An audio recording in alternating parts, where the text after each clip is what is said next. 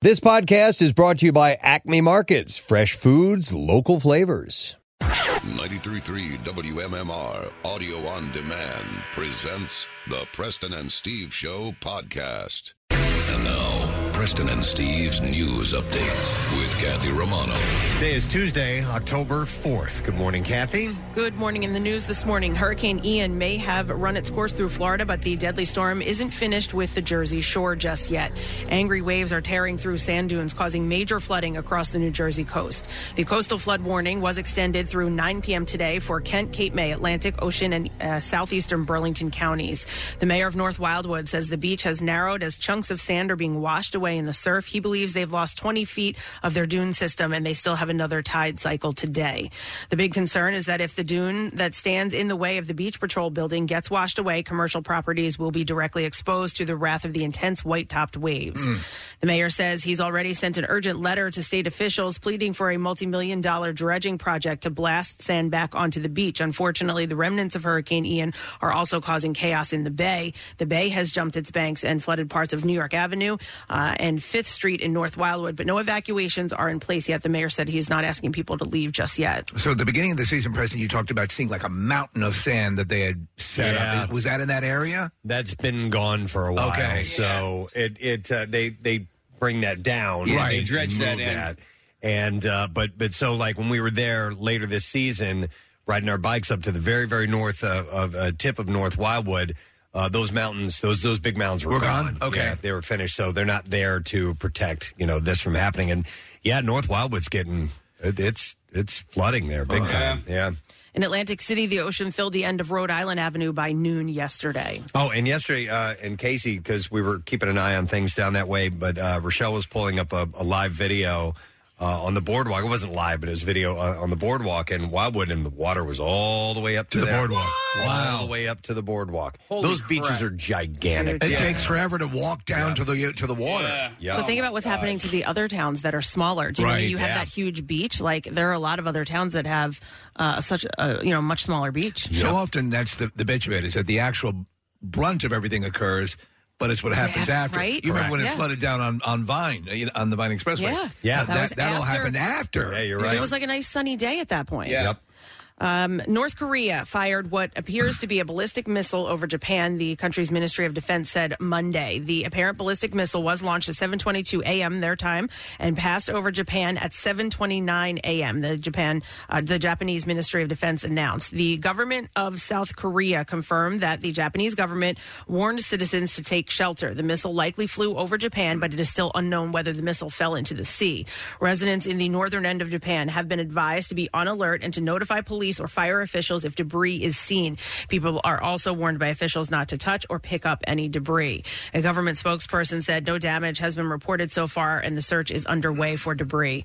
Officials are gathering information and will work with South Korea and the United States. North Korea's actions threaten Japan and the international community, a spokesperson said. Missile launches like this go against the UN resolutions. Japan will launch a strong protest against North Korea in light of this. All new information will be shared promptly. It's just bad manners. Yeah. You just don't do that. You got to ask. Yeah. The homeless veteran involved in the GoFundMe scam that made national headlines was sentenced in federal court yesterday. Johnny Bobbitt was one of 3 people who pleaded guilty in the 2017 scandal. On Monday, a federal judge sentenced Bobbitt to 3 years of probation and ordered him to pay $25,000 in restitution. What kind of sap falls for stuff like that?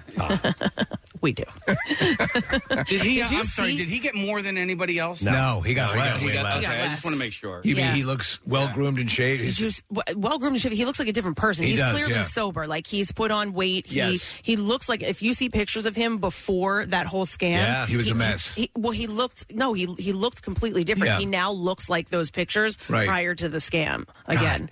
These idiots. They had $400,000. All they It's right out of Goodfellas, Preston. Yeah. Don't buy anything big. Yeah. I got a pink Cadillac. Yep. You idiot. But listen, you were dealing with a drug addict, I know. a Yeah. gambling addict, and an idiot. And a moron. Yeah. Yeah.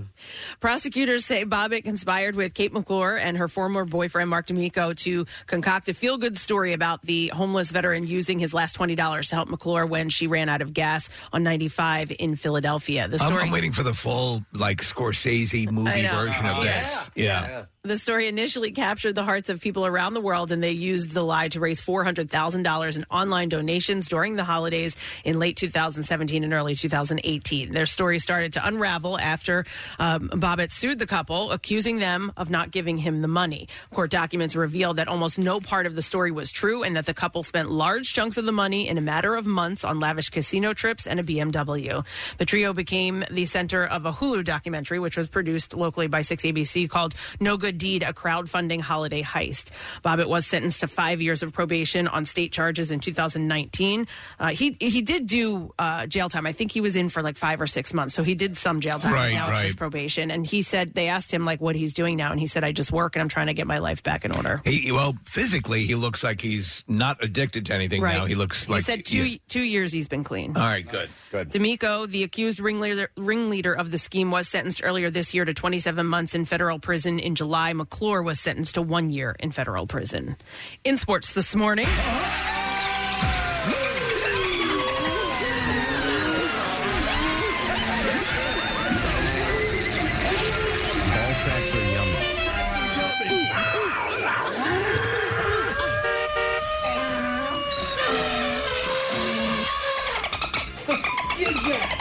The Phillies are headed back to the postseason for the first time in 11 years. They clinched a wild card spot after beating the Astros 3-0 last night in Houston. Aaron Nola took a perfect game into the 7th inning, and Kyle Schwarber hit 2 more home runs to lead the Phils to the win. The team's postseason drought was the longest active one in the majors after the Seattle Mariners clinched their first playoff berth in 21 years over the weekend. All 12 playoff spots are set, but the exact matchup will be determined in the next 2 days. We're in. We did it. We did it. Yeah! Go Phillies! It was him in the locker room. The Phils continue the series in Houston tonight, and Ranger Suarez will get the start. The first pitch is scheduled for 8:10. In Monday Night Football, the 49ers beat the Los Angeles Rams 24-9 last night in San Francisco. Deebo Samuel turned a short catch into an exciting 57-yard touchdown, and Talanoa Hufanga returned an interception for a score. Jeff Wilson Jr. also scored on a 32-yard run that gave the Niners their 7th straight regular season win over their in-state rivals. And in preseason basketball, Tyrese Maxey scored 20 points. Furkan Korkmaz finished with 15 as the Sixers beat the Brooklyn Nets 127-108. Kevin Durant had 13 points for the Nets. Kyrie Irving had 9 points and 4 assists. And Ben Simmons, who was making his first appearance for Brooklyn since he was acquired from the Sixers last season, added 6 points and 5 assists. And that's what I have for you this morning. All right, thanks a bunch, Kat. So here we are together on a Tuesday morning. Several things taking place on this particular day. We have Tat Tuesday, so your opportunity to win a Preston and Steve Show themed tattoo from Floating World Tattoo and Piercing on South Street in Philly. Text the word tattoo to 39333 and you'll be in the running to win. Speaking of winning, yep, the money continues. Yoo-hoo-loo. We have your opportunity at 8 and 10 a.m. $1,000 each time. Nice. And handing out cash left and right. Let's get some in your pocket as well. We also have, we're going to get a check-in from our buddy Matt Ritter of Subaru of America because Camp Out for Hunger is, well, in 3 days it will be exactly 1 month away. Christ, unbelievable. I know.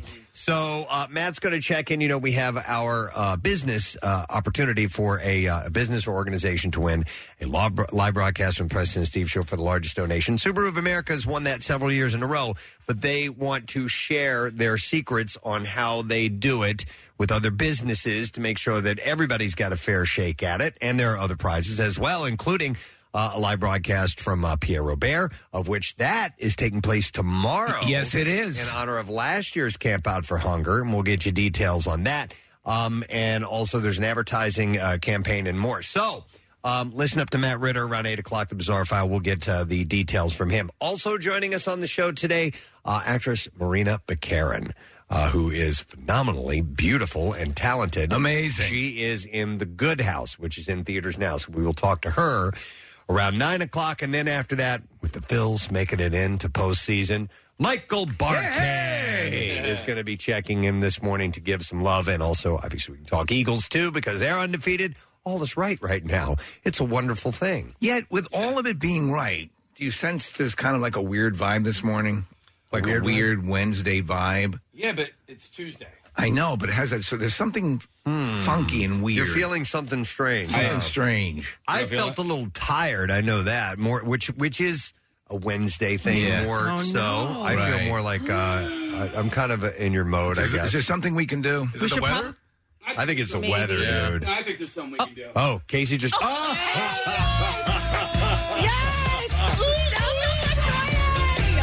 All right. Only if you're watching on our YouTube stream will you realize what's happening right now. Is our YouTube stream even on right now? It's not. Never mind. This is just for us. Casey brought the disco lights. Oh my God, I love that we have these. That he used in the Casey's Big Adventure and mounted them here in the studio. Which there you go. This is my jam, dude. I need my roller skates like right now. Yeah.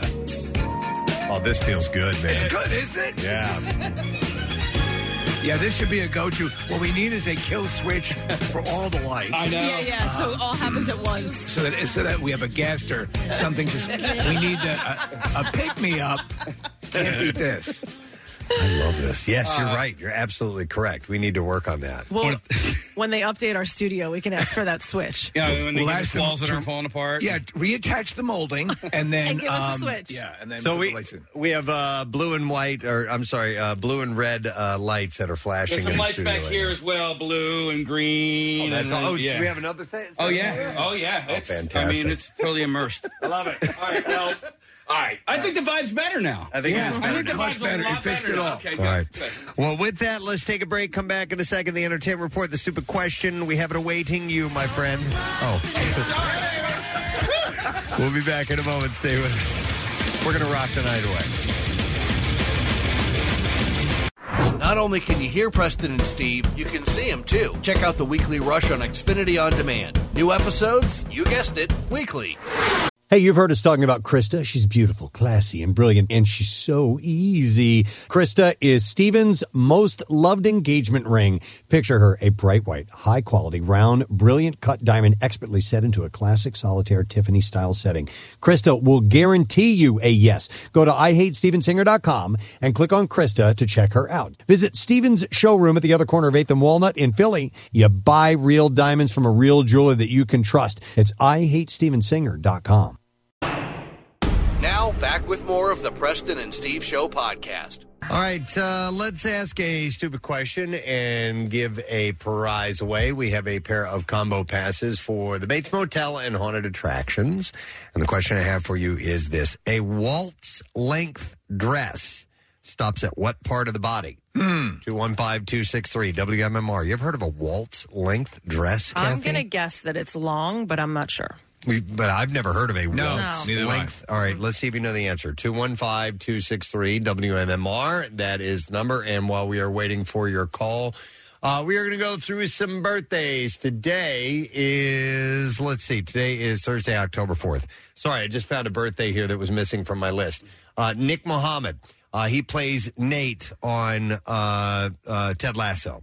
Oh, he's awesome. Yes, he is. And you know what I didn't realize? I've seen him in some other things before and didn't even realize it. He's had some smaller bit parts. He was in The Martian. He was like one of the techs in The Martian. I'm just looking at his IMDb, but he's so great in Ted Lasso as Nate. Though we'll be keeping our eye on him this season. Yeah, exactly. And you need to watch the series if you are not familiar with it and see why we need to watch what's up with him. But I'm not sure how old he is today. Let's go with 38. All right, 38, Yeah, you're thinking? yeah. Hang man, on. he looks great. I think he's a little younger than that. But Let's go with 32. That's a stab in the dark. Hold on, I got to go back to this former page. He's 42. How about that? Wow. All right. I was under without going over. I win the showcase. You win the showcase. Both showcases, actually. So, Liev Schreiber has his birthday today. Super talented. Yep, he's 55 years old today. And not only a lot of great films and shows like Ray Donovan and The Manchurian Candidate and Hurricane, but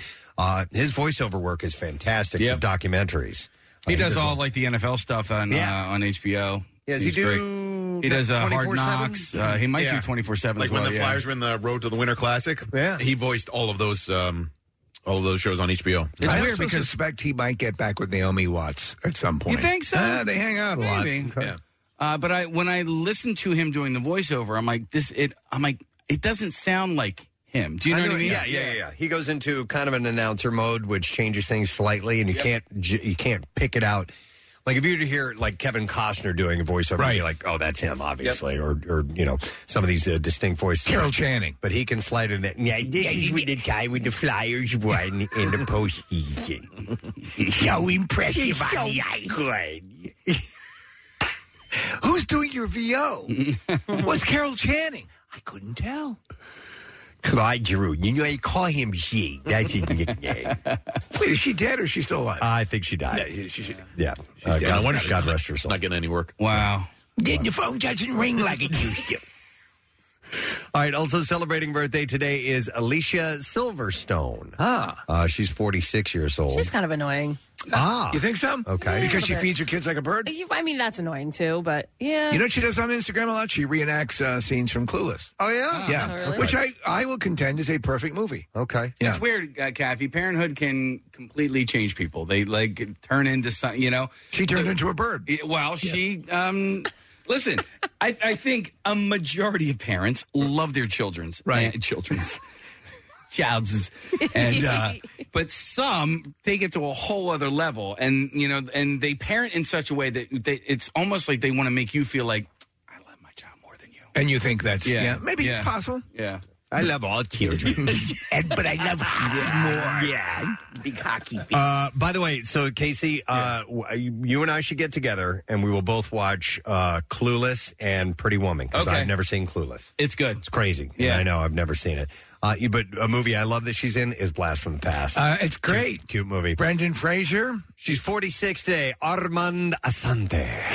Yes. He was in Private Benjamin. Hoffa, Little Darlings. Judge Dredd. He was in Judge Dredd? That's right. Okay. With me and Rob Schneider. And he also pops up in Diane Lane. American Gangster. He does. If you remember. So he is 73 today. The great Susan Sarandon has her birthday. It's wild going back and watching the Rocky Horror Picture Show and seeing her in that movie. Like 11 years old. Yeah. She won her Oscar for the where she played the nun, right? In the mild Capital Murder Case. Yes. Dead Man Walking. Dead Man Walking. Yep. Dead Man Walking. Bull Durham, Thelma and Louise, obviously. She's 76 today. Russell Simmons, co-founder of Def Jam Records and Fat Farm Clothing. He is 65. Rachel Lee Cook. She's all that. Josie and the Pussycats. She's 43 today. Josie and the Pussycats is a guilty pleasure. It's a cute movie. Yeah. I liked it too. Chris Lowe, who is one half of the Pet Shop Boys. He's like the non-lead singer half of Pet Shop He's Boys. the manager of the Pet Shop. He is 63. No, he's I'm a big fan of the Pet Shop keyboardist. Boys. Yeah, they got a few songs I like. Give me their biggest one. Opportunities was a big one. West End Girls. West End Girls was a big one I got too. the brains. You got is that? That's Let's Opportunity. make lots of money. Yeah. Hey. You know, the remix. It has that hey in there. Wait, what's the one? I was thinking of the Chips Ahoy commercial. Is Don't you want me, baby? Hey! That was a Human League. That's Human League, damn it. Different band. All right. Melissa Benoist. Is that how you say her name? That's Or is how I Benoist? say it. I'm going to say Benoist. As in balls. Yeah. Benoist.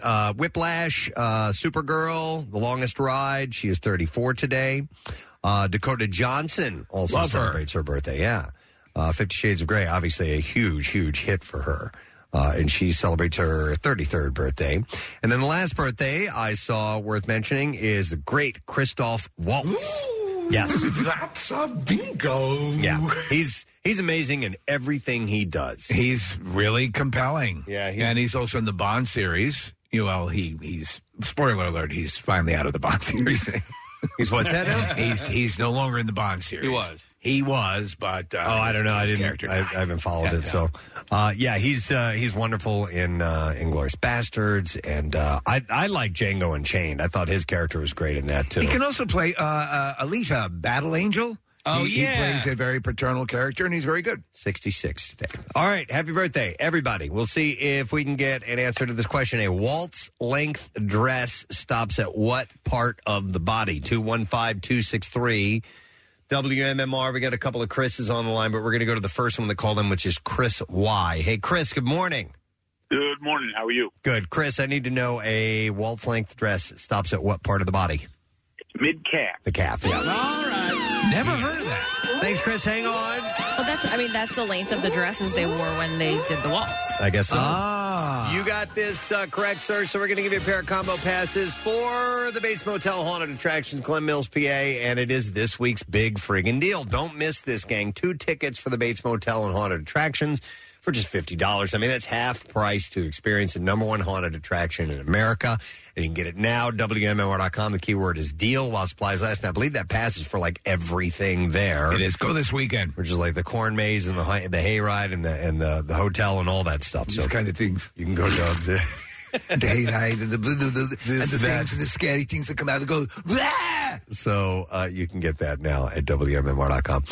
All right, we're starting off with a Kardashian story. Kim has agreed to pay $1.26 million to settle Securities and Exchange Commission charges for promoting Ethereum-Max's crypto asset on Instagram and failing to disclose a payment that she received for the promotion. Yeah. Gary Gensler, the chairman for the SEC. Gary. Said, Gary, you're so silly. Said on Monday, this case is a reminder.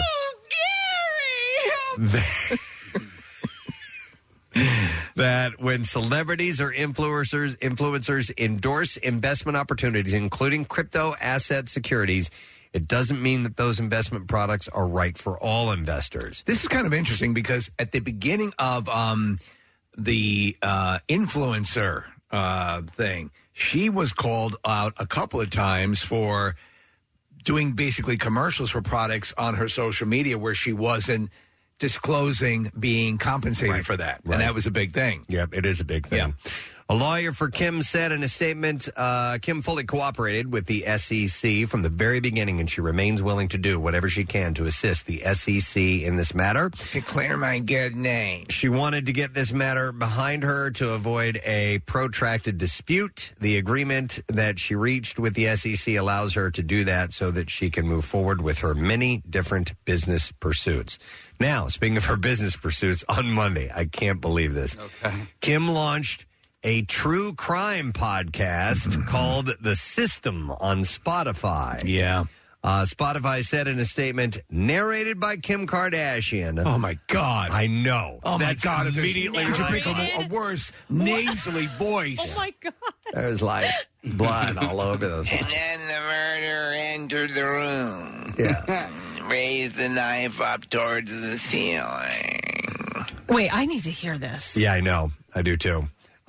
So narrated by Kim Kardashian alongside veteran true crime producer Lori Rothschild and Zaldi.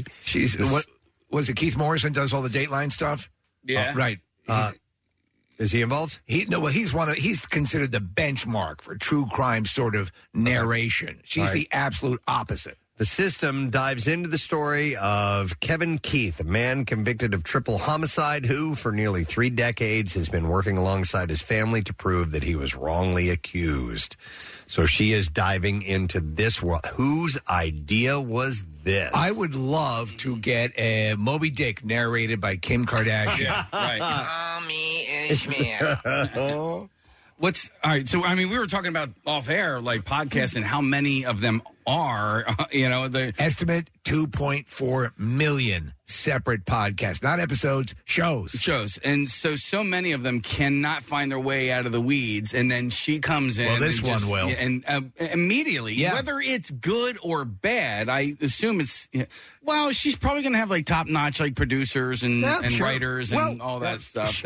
She'll probably get a big listenership out of the gate, and that will diminish once people realize they can't stand her voice. If it says narrated by Kim Kardashian, she's just going to be reading a script. Right. It sounds to me that's like all she'll be. I don't know, Kath. I know. Definitely. I don't. Turn page.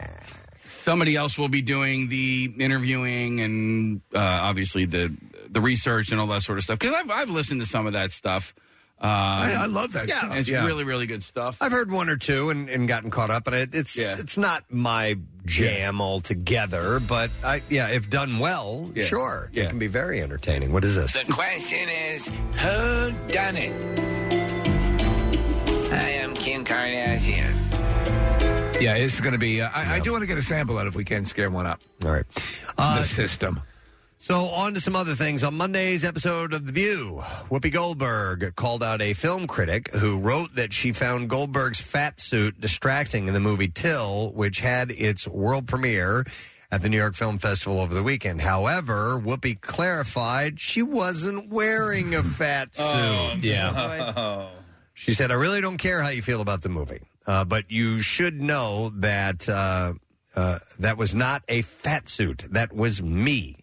That was me. That was steroids. Remember last year? I assume you don't watch the show, or you would know that it was not a fat suit. She was apparently taking steroids at the time. She was pretty sick. Filming, treating for her sciatica symptoms.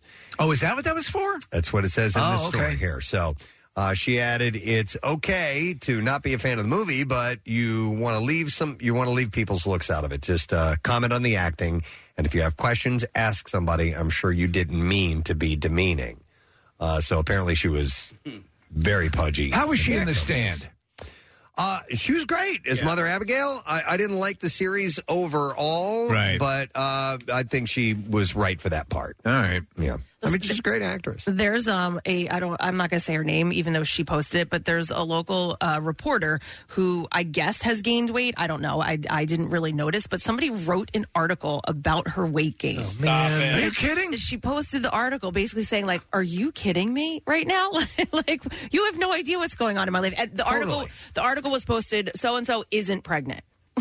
Like, she just gained weight, and that was what it was about. Oh, man. It was terrible. I was like, cool. But I was annoyed that I wish that that station. I was annoyed that she posted it because I'm like, you just drew attention to it. Yeah. Now, all these other people that didn't see it, I would have never seen it had she not posted it. But that's like the worst thing is, when do you do? And the person just put on weight, you know? I mean, listen, anybody who has put on weight, they already know. Yeah. They don't need you to tell them. Yeah, totally. Well, and they would never write that about a man.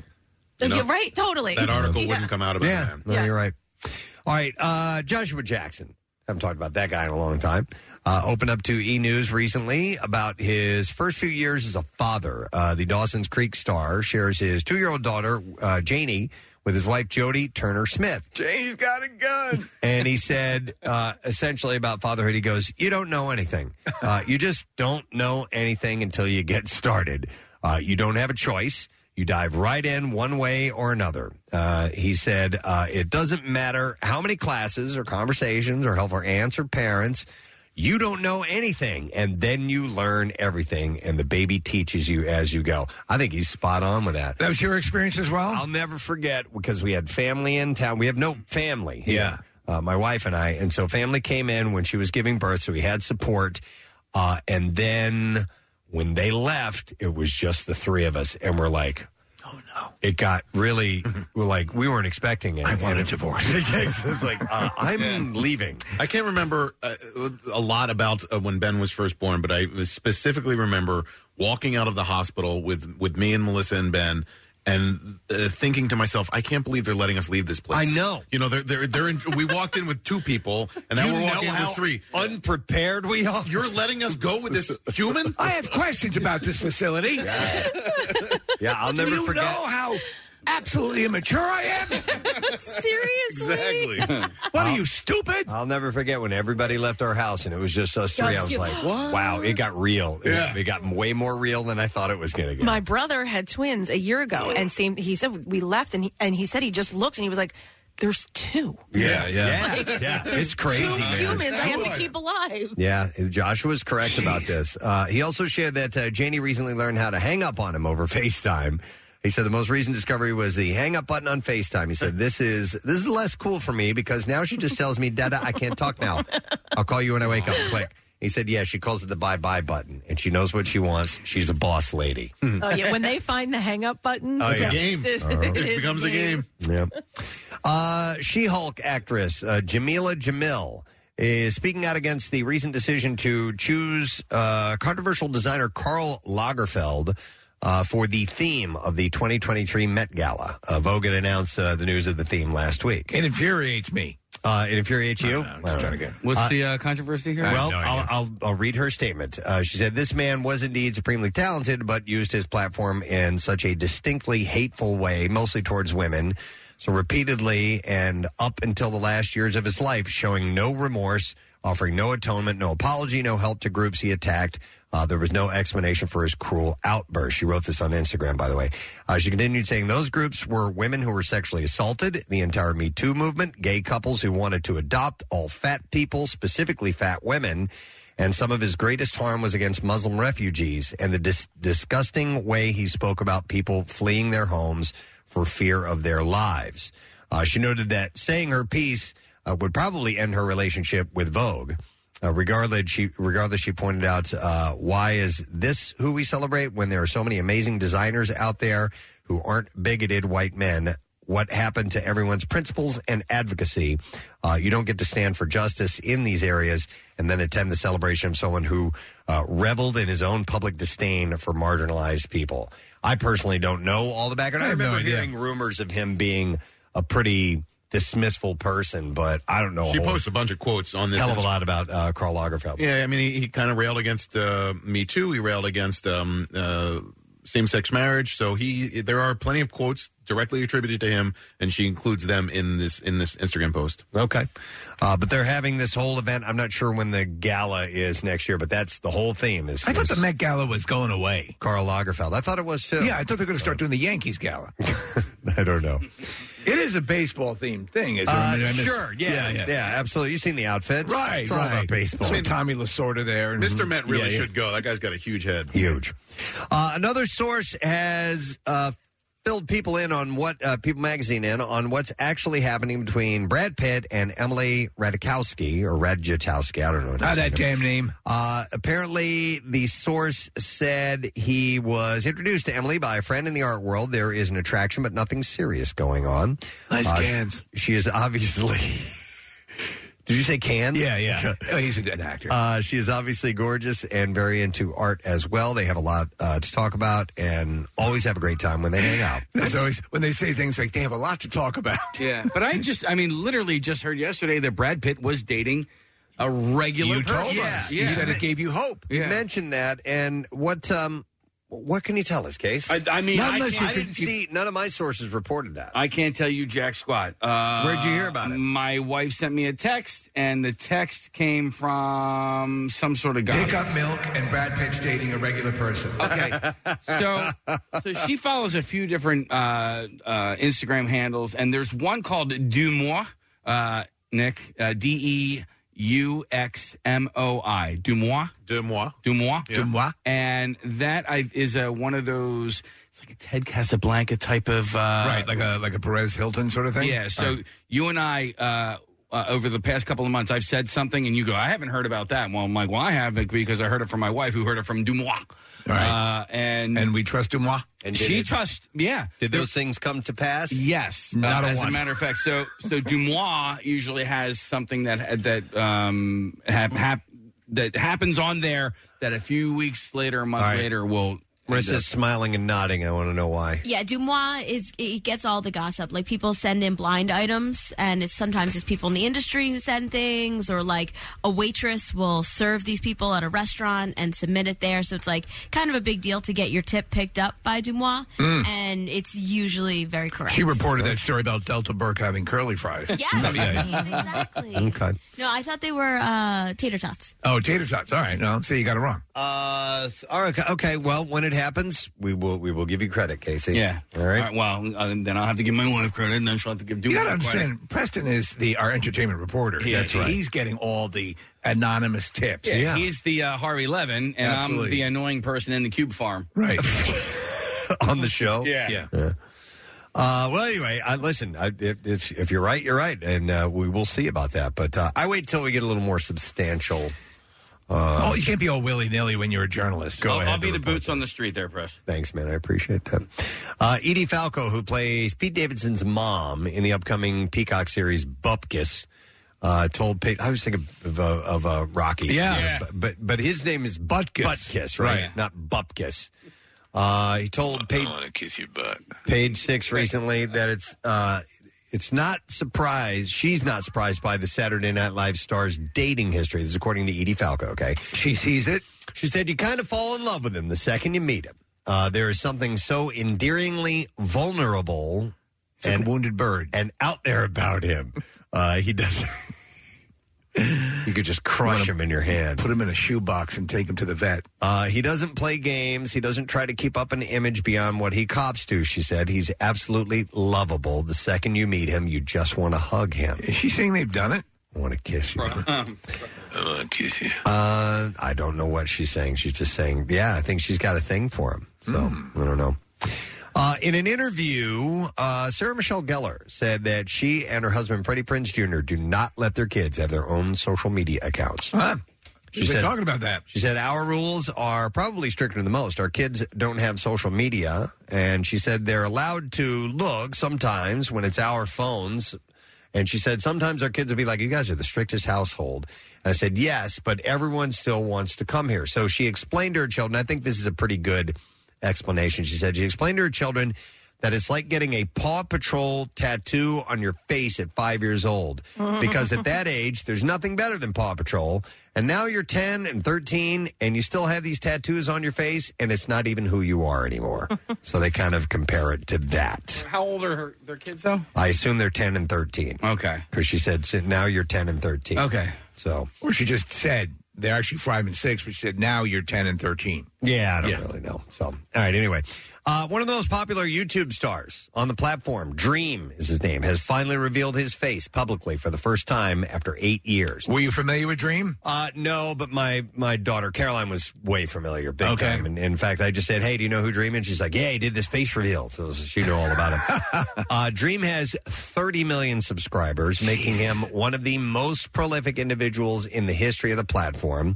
His recent face reveal was viewed 15 million times within the first 9 hours of uploading. 15 million times. Making this video absurdly popular even when compared to the biggest celebrities on the platform. Dream's face reveal starts with his chair turned away from the camera, just light brown hair and his familiar voice to hint at what comes next. Finally, after more than a minute of teasing, he takes off the mask he was wearing and reveals his face. So that mask was something he wore constantly? No, that I don't know. All right. Now, his avatar was just a smile, I think. So maybe it looks like that. And is he a gamer? I believe so. What does Dumas say about this? That's a good question. So another popular YouTuber and friend of Dreams, George Not Found, commented saying, this is actual YouTube history. Dream also confirms in the video description that George Not Found will be uploading a video to his own channel where he showcases the first time he saw Dream in person. Over the course of Dream's rise to fame, his simplistic avatar with a crudely drawn smile has become an iconic part of his character and has only fueled speculation on what he actually looks like. For many fans, this is years of discussion finally put to rest. So when did he go on YouTube? Do we have a point at which he I don't started? I don't have his history. To accrue 30 million followers. Yeah. That's substantial. Yeah. Big time. So, at you at most, 15, 16 million?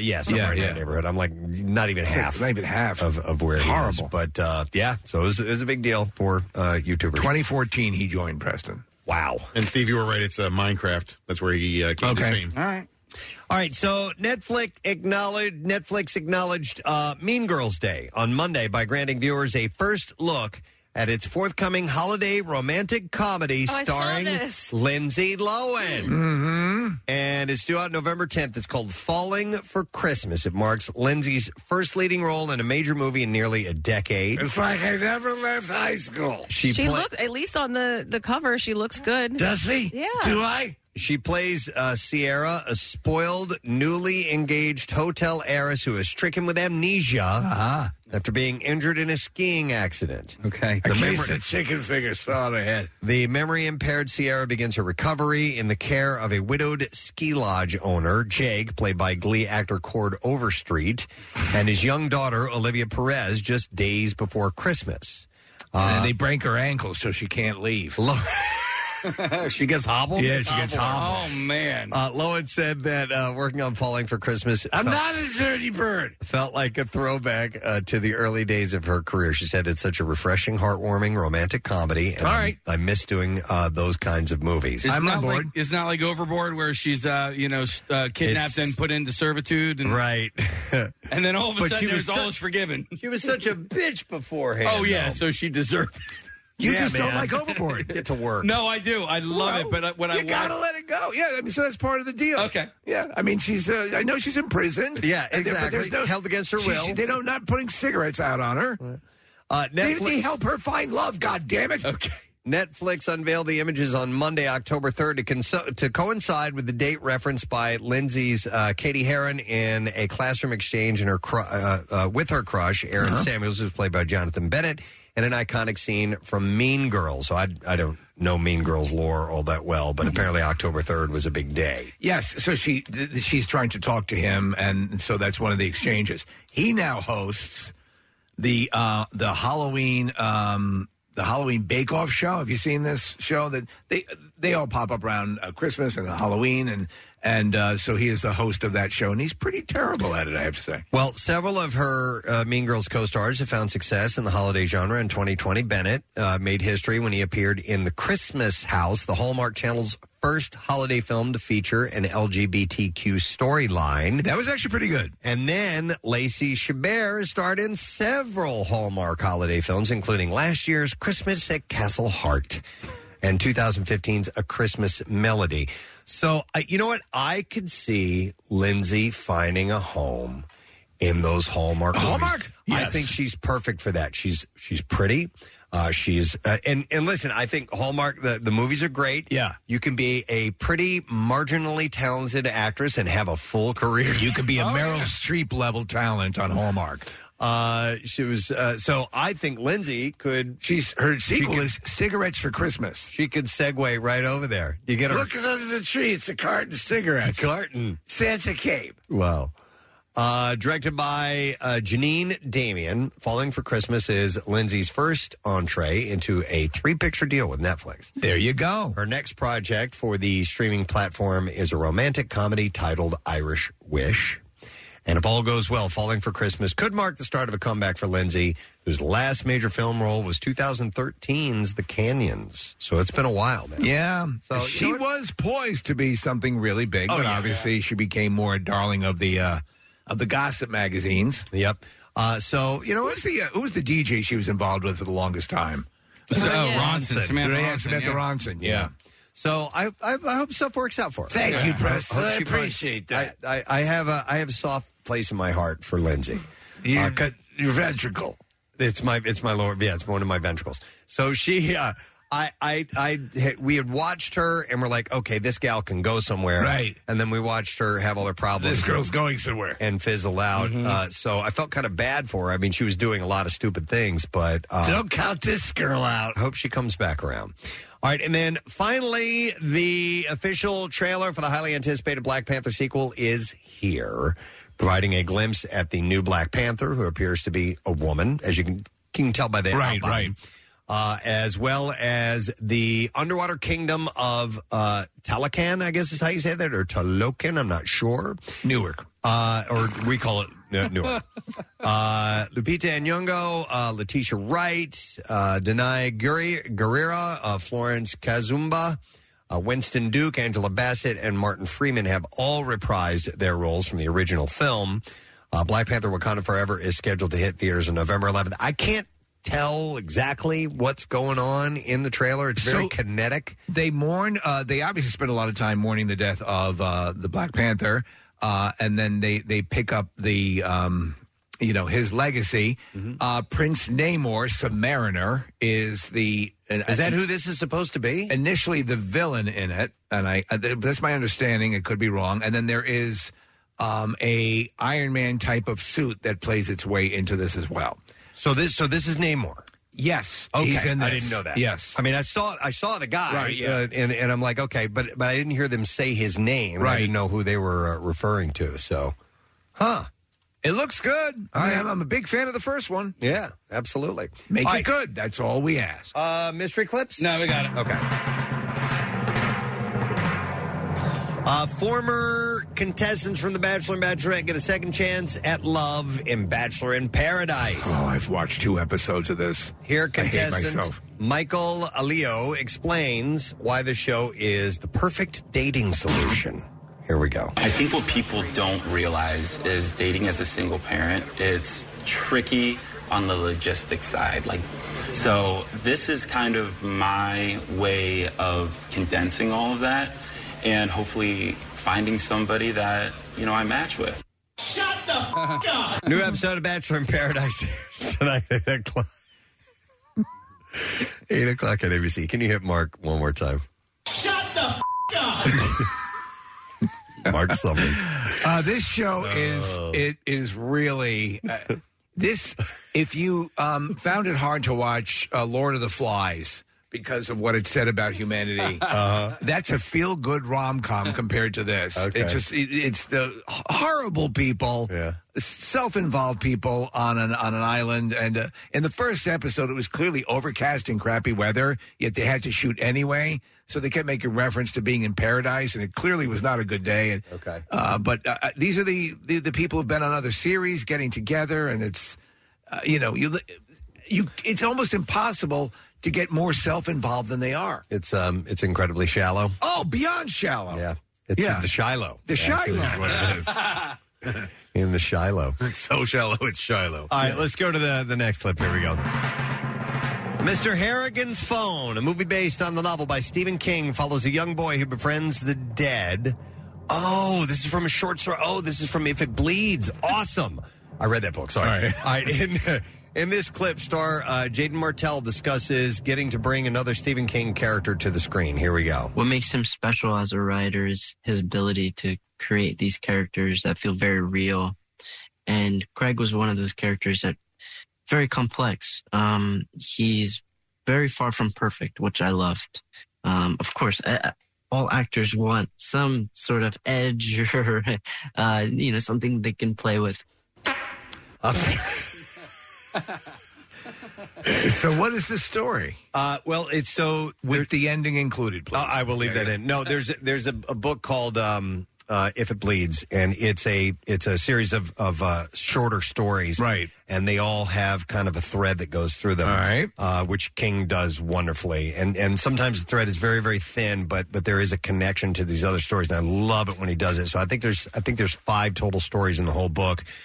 And Mr. Harrigan's Phone, it's about a relationship about an older, wealthy man and young boy lives in the same town, and he comes to kind of help him around the house and read to him and things like that. And then he buys him a cell phone, and I'll just leave it at that. Some is it magical? Odd things happen. It's touching, and it's also a little bit. I thought it to be kind of a sweet story, to be honest. So, Dad, can I talk to you for a minute?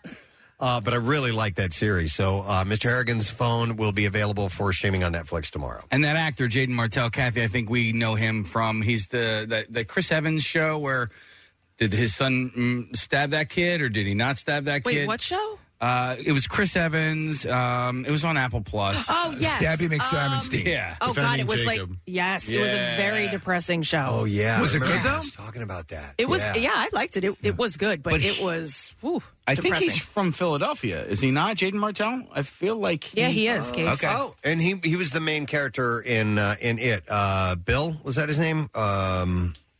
Nick, if you could scroll down. Yeah, Bill Denbrough. Yeah, Bill Denbrough. He's the main character, yeah. Billy. All right, anyway.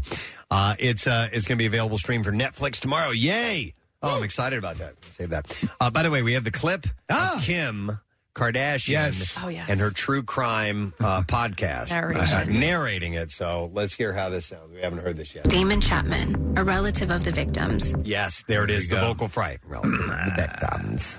Said he was sure Kevin did it. We knew Kevin did it.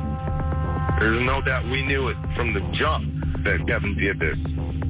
Kevin says he didn't do this crime. His brother Charles believes him. He says, Chuck, I didn't do this, man. He said, I did not do this. Charles mentioned that Kevin had an alibi witness that placed him 30 minutes away from the scene of the crime in Bucyrus, Ohio. It's not awful. I'm actually surprised. To be honest, I was expecting worse. I was too. But I will not listen to any of them ever. It's still not a narrator's voice. No, I know. But I like it. I thought it was going to just be terrible. Should have Chloe do it. Yeah. Well, it's because she's reading a script, and let's let her solo for a little while. There was a knock at the door. Yeah. The storm raged outside. All right. That is it in my entertainment report for now, dear friends. Let us take a break because we got a lot of stuff to get to today. We're going to have the amazing Morena Baccarin on the program. Yes. From Deadpool and actually lots of Tons of stuff. Shows and movies throughout the years. But she is on The Good House or in The Good House, which is in theaters now. And Michael Barkan is checking in because the Phils are going to the playoffs. First time in 11 years. Unbelievable. So we're going to check in with Barkan later on. And gang, we got money to give away. You Who Loot. Your first chance is less than an hour away. We'll be back in a moment. Stay with us. Cue the jingle. Fall activities. There it is. It's Kathy Romano, and I've revealed my 2022 Kathy's Fall Activities List. 10 brand new ideas to get you into sweater weather mood. Find the list, which includes helpful tips and coupon codes for all you fall activity fanatics, posted now on PrestonandSteve.com. Random text here to read. It says, good morning to all. And it says, avid podcaster here. Great day for the Phillies, playoffs, baby, and the gorgeous Manthes fall activities list.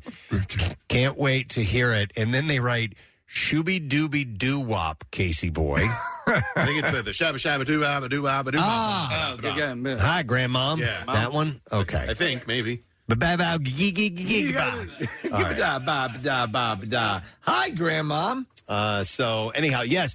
Hi, Grandmom. Speaking of Manthes fall activities list, that podcast is now available. You can also watch yesterday's show if you would like to, as it was rolling out via the YouTube stream. Those are always every day. You can go back and watch that. Anything you've heard about, maybe that there's a visual element to here in the studio, go to our YouTube channel and watch it. There are multiple ways to consume it. This is true. And I think, Marissa, is the link to the YouTube in the page of fall activities? Yes, it is. Yeah, so like you can see the whole list and then the link to watch it and get, everything that we talked about is right there. This is so good. Yeah. It's time for some girl on girl stuff. Oh, my God. Anyway, thank you, Manthe. Okay. All right, so I saw this article, and it is a survey of over 1,500 residents in 30 major U.S. cities to determine which cities swear most frequently. Cursing, okay? So using swear words, curse words, however you like to refer to it. What, on a personal note, what's your level of cursing? It's kind of high. It's not, I think Casey is by far the highest of any of us here. Yeah. Just in passive conversation, I curse a fair amount. I use them as sentence enhancers. Yes, to right, to quote SpongeBob. But that's I do. As I was thinking about it, and you had mentioned this topic early on, I do incorporate them a fair amount. It's usually when I'm either really mad about something, right, or I'm really happy about something. Yes, it seems to be on the extreme ends of emotion when I throw out the curses. But in passive conversation, I do that. I think it's kind of weird. It does always make the conversation better or make the story better. Right. But mine is, it depends on who I'm talking to. Yeah, absolutely. So like you guys, I will tell a story like that, no problem. But like I have a friend, and sometimes I'll tell the story and maybe say the F word, and I'm like, oh wait, I forgot. I don't do that. I know. And it makes me feel awkward. Yeah. And so then I stop and my story becomes, something completely different because I'm not using those words. I've had that in fact, I've had it recently where I'm like, I don't know if this person is comfortable with me talking this way. So I have to go. Yeah, it's an awkward thing. So in this survey, they asked people how often they swear, the situations they swear in the most, and even the age that they uttered their first swear word. I think I remember the first time I dropped the F-bomb in front of other people, and I was probably in like first grade or something like that. I remember saying it, and then my sister being like, oh my God, pack a bag, we've got to leave. And it was like, I'm telling, that was the whole thing. I'm telling. A Christmas Story. Yeah. I could not believe. So the average respondent swears 21 times per day. Please. But does that include like damn and hell and stuff like that? That's a good question. Yeah. Yes, it does actually, Casey. Okay. So this is according to the overall average. So the average age American start. Well, you know what? Let me dive into some of the more specifics. So here, younger generations are more likely to use swear words. Gen Z swears an average of 24 times a day, compared by baby boomers swearing 10 times per day. No. By 9 a.m. we've already doubled that. We curse more before 9 a.m. than most people do all day. Men swear more than women. 22 versus 18 times per day. This is per this particular survey. So the U.S. cities that swear the most, that curse the most, where do you think we in Philadelphia fall? I'm going to put us way up there. I think we're high. way top up. 10. I feel like the Northeast is a hotbed for cursing. I'm going to put us top 5. Okay. Yeah.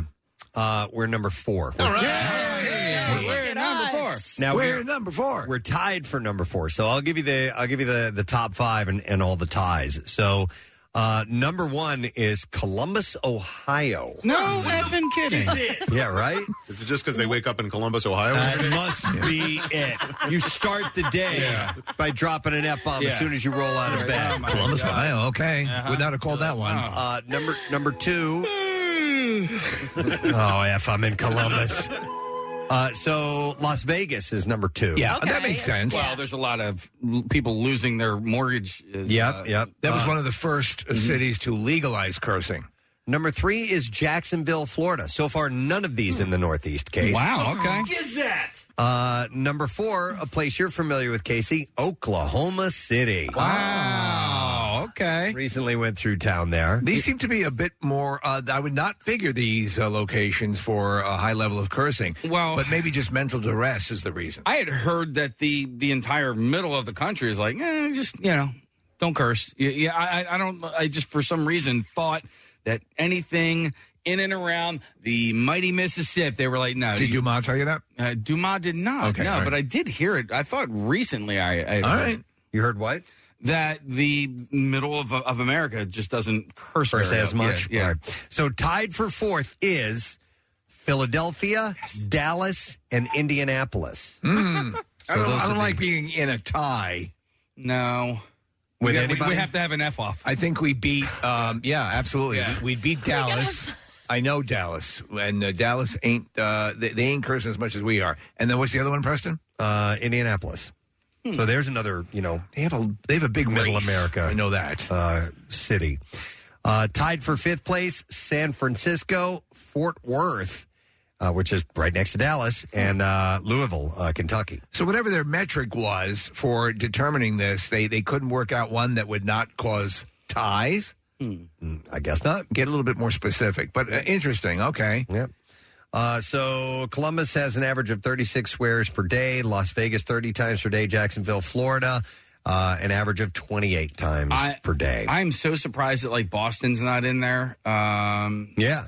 I don't know, because when I just think of cursing, I have a couple of people in mind that are from the New England area, and they are women. Yeah. That they curse and they say the F word and stuff. Okay. And the one that I'm thinking of is older. She's like my mom's age, and I was like, oh, this old women say the F word.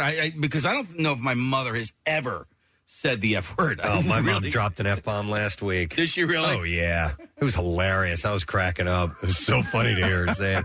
But It's it depends on, how you were raised, I guess. My father obviously spun as they say, a tapestry of curses that legendary. My mother, not so much. How about your Rarely mom, heard curse. Kathy? No. Casey, I've heard my mom say the F word one time. Our entire family still talks about it. We were in Montauk, and my parents were arguing about whether to stay in and eat and cook dinner or go out. And my mom said, "We have effing chicken at home." Okay, and so we still remember that. That's funny. Wow. My mom is like your mom and your mom, Casey.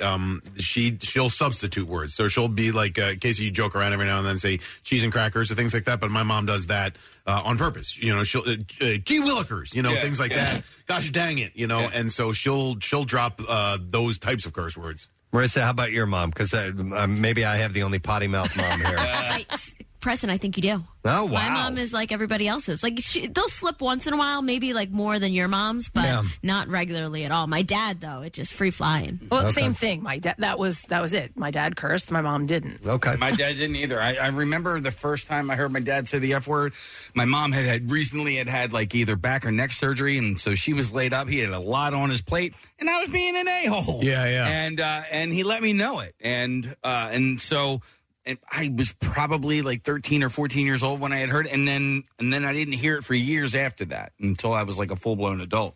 But, so you can't blame your parents because I've got a potty mouth, and it was, maybe the S word was said around my house, but that was it. Around Thanksgiving. Yeah. By the way, let's eat this S. I'm going to have those. There's a whole section. I'm going to hang on to it for a minute here about the replacements. Okay. Replacement words and phrases for curses, which are great. Yeah, my mom does it to this day.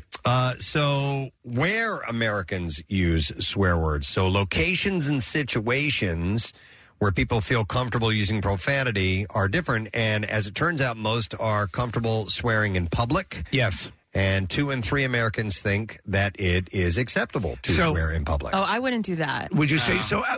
So, like at a restaurant, or I wouldn't. I don't do that. No, because I'm always worried Right. that there's kids around. Right. Yeah. I said the S word at Jace's baseball game, and I was like, oh no. You're like I got to take an S? Well, no, but I felt bad because there's kids. Man, there's we're going to other have kids to around. ask you to leave.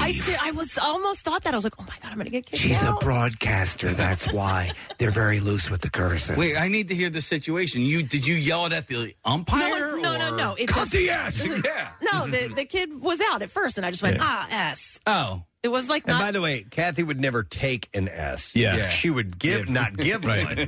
I don't give an S about that, but she would never say, I got to really take it. Yeah, totally. You're correct about that. So apparently, while Americans most likely are to swear at home, which is 55%, Right. 24% of Americans swear the most when out with friends. Only 7% swear the most when driving. And a similar amount use the most swear words at their workplace. That's fairly correct. I out and about again. I wouldn't start cursing in public for the reasons you say, Kathy. And people are sensitive to it. With friends, a little bit more so, and probably I have to say, at home, when I'm watching TV, it's a standard thing to curse at the set. So, and it's part of a joke that I do all the time with my wife. So that happens fairly liberally at home. And it says here, certain work cultures find swearing more acceptable than others, but most professional language does not include swearing. It's used freely here all the time. Yes. So when I was at home on Saturday, I ended up tearing up some carpet on my steps, and I have these blisters on my 2 fingers there, Preston. And I noticed that I was saying a word instead of a curse word over and over and over again. So what I meant by the curse word was mother effer, right? Yeah. But I just kept saying, oh, you mother. Oh, and I kept saying mother over and over again. So I felt like I was getting the visceral feeling. I would have to of follow cursing. through. Yeah, I couldn't stop short at mother. I'd have to take it all the way through. Yeah. Okay. They asked Americans to rank their likeliness to swear in certain situations where it's simply considered inappropriate: at work, in front of strangers, at the dinner table, in front of elders, in front of kids, or in front of their boss.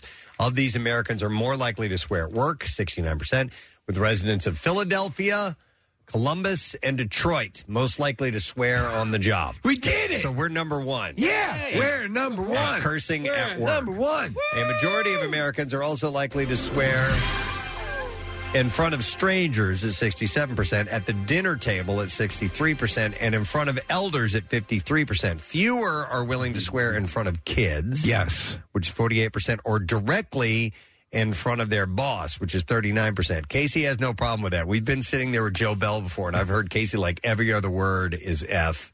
Yeah. Just using it as a filler, not in anger. A sentence enhancer. Or just like, I can't think of it. It's the effing guy. That, So. Effing Camp Out for Hunger. Yeah, totally.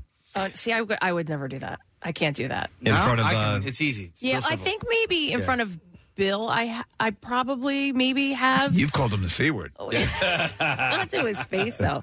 But I don't think I would ever, that word would never come out of my mouth in front of Joe. You're a lady. No. And we're going to go to these calls. Thank you guys for calling in. Let me get a couple, and then we're going to get into the curse word replacements, because I have a feeling we're going to find some interesting ones. I'm going to go to Matt. Hey, Matt, good morning. Hey, morning, everybody. Hey, what's up, buddy? Hey, so my girlfriend's from New England. Her family, small town New England, her family doesn't curse that much. I brought her around my family, and my dad, my sister, my brother, every other word out of their mouth is the F-bomb. All right. And bring her home. We go back home. She's like, you know, your parents, like, or your family uses the F word like and I know what you're saying. As this, I can't think of it real quick, so I just throw it in. It's the F and I went down to the F and what's it called? You know, Right. Yeah. Filler words. Yeah, Yes. filler words. Yep, absolutely. And so, did she pick up on that habit at all? Did she start doing it? I feel as though she definitely has. She curses. She got a lot more F now.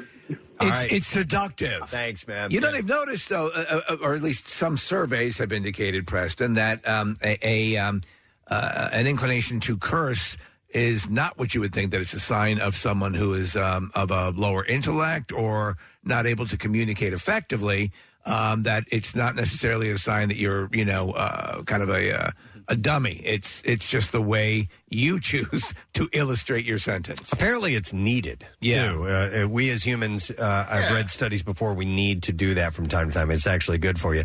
It's funny though. I mean, what becomes offensive and what isn't, Sure. and why is it offensive? Like, why is the S word offensive or more offensive than saying feces or poop or something like that? That means the exact same thing. History of Swear World? I watched a little bit of it. They went from swear word to swear word. It was on Netflix. Nick Cage was the host of it, and they ended with the F-bomb, but they had a whole bunch of other ones in there as well. And it's interesting to learn the history of them and then why some have more resonance than others, why the F word is the worst of all of them. Right. Also, Steve, you talked earlier about, stopping short if Casey's saying mother. Like, I agree with you. Like, there's something very visceral about getting the F sound out and then the CK sound. Like aggressive consonants. It feels really good to project that out of your body. Absolutely. Hang on, let me go to Melanie. She wants to point out something her mom did. Hey, Melanie, good morning.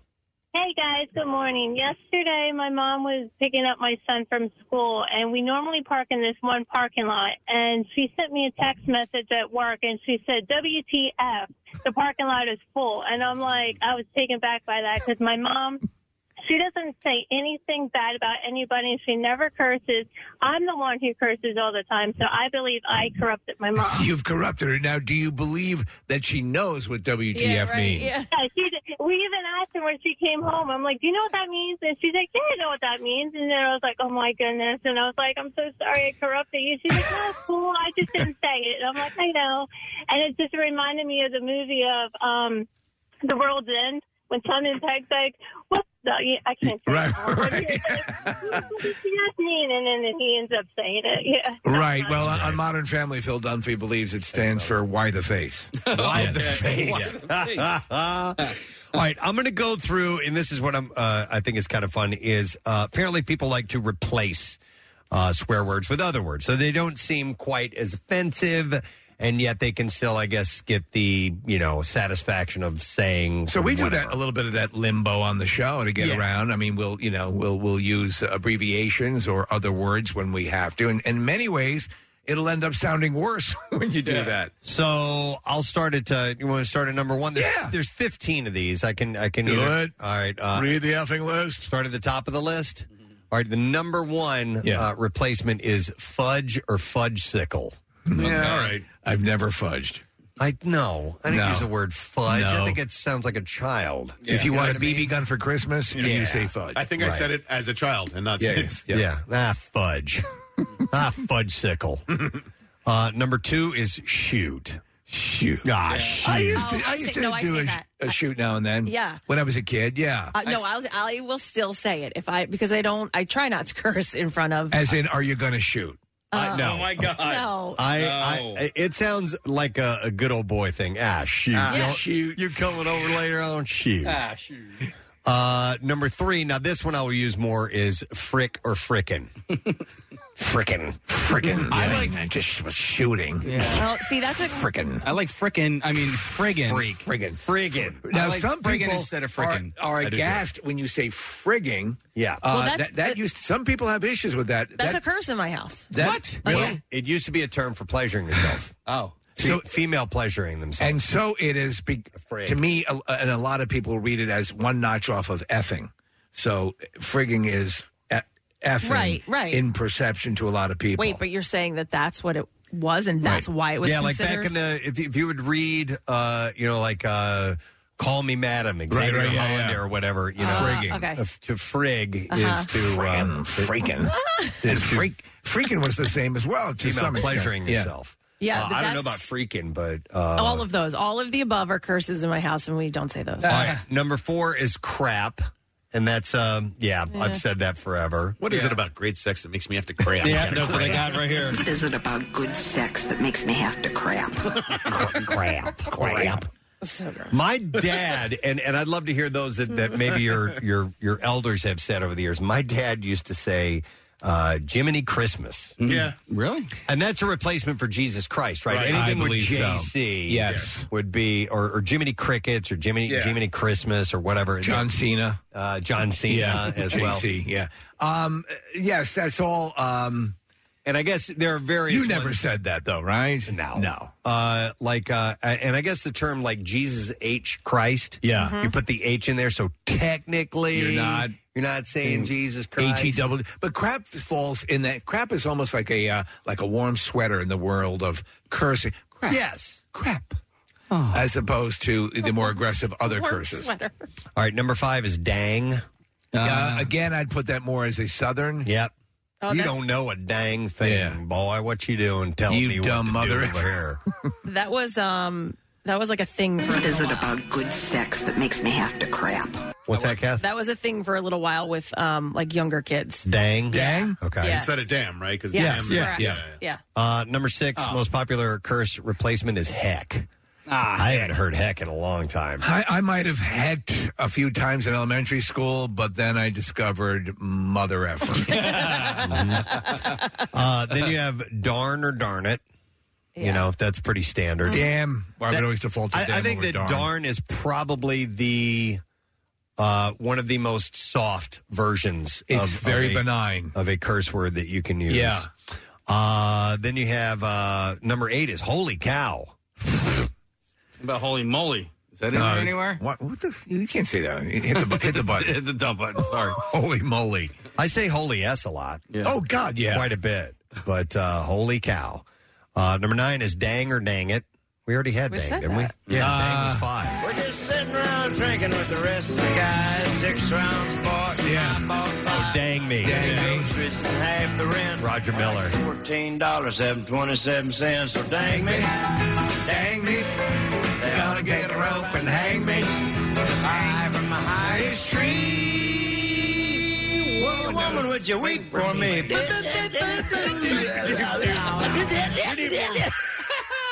Wait, I forgot about that. Woman, would you weep for me?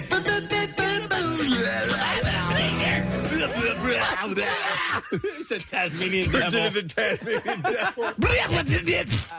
Yeah, back it up a little bit more. Weep for me.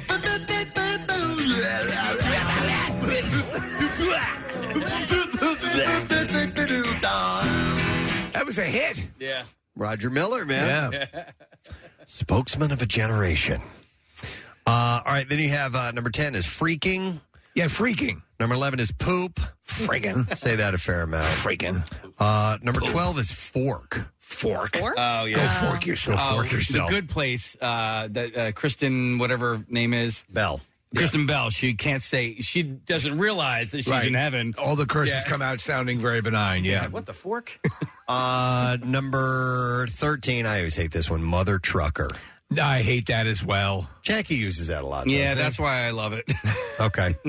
Number 14 is sugar. I say sugar. Yeah, you do. And then number 15 is holy smokes. Those all seem so antiquated. I know. Yeah, like For a holy, lot- Toledo, that was another one. Yeah, Holy Toledo. Yeah. What was the origin of Holy Toledo? Is Toledo an especially, I guess, pious? Smokes would be, it's an S word, so it's a Yeah. replacement for crap, the other word for crap, Yeah. S-H-I. So, anyway. You ever do that, you darn C word? No. I love that. That's a great idea. But that was Robin's thing, right? And he would say, holy moly. But he would just say, holy whatever. Right, you know? holy antenna farm. Yeah, okay. I effed the heck out of her last. Taking the absolute worst and putting next to the most benign ones. That's a great idea. Holy shoot. Let me see here. Hang on a second. I want to go to Lily. Hi, Lily. Good morning. Hey, good morning, guys. Hey, what's up, Lily? So I don't know why I started this. I want to say about a year ago because I'm an F-bomber through and through. Really? But for some reason, I started saying, what the Samuel L. Jackson? That's great. Well, he's the repository of F words. Yes. Yeah. Without question. What the Samuel L. Jackson is going on here? I think that works. Yeah. Yeah. Yeah. I I do- say the whole thing, the whole name. You get I like the creative ones like that, right, where people come out, and I can't think of any right now off the top of my head because I heard one not that long ago. That's like, what the Sam Hill is happening What the here? Sam Hill is going on? Yeah. We say what the John in my house now because my son's teacher would say that, and they just thought it was like so kind of like nerdy sounding that they now say it. Him and his friends say it as a joke, and I just think it's really funny. Here's the one that we used to jokingly say was either for Pete's sake or for the love of Mike. Where did for the love of Mike come from? Well, you ever heard of that? For the love of God. Hi, But why Mike? I don't know. He why was the Mike. patriarch of the Brady For the family. love of Mike. You didn't know Mike. You didn't know God's name was Mike. And we would say for the sake of Pete instead of for Pete's sake, and we would say for Mike's love. What about Just gosh switch diggity them. dang it? Gosh diggity dang it. I Yeah, don't that know. was an elaborate one. I don't say it, but I do like when other people say "shut the front door." Yeah. I'm always like, "Yeah, that's a good one." It was overused for a little while. Yeah. But the first few times you heard it, it was like, Oh, you led me down a path. Shut the You front you're door. such a darn C word.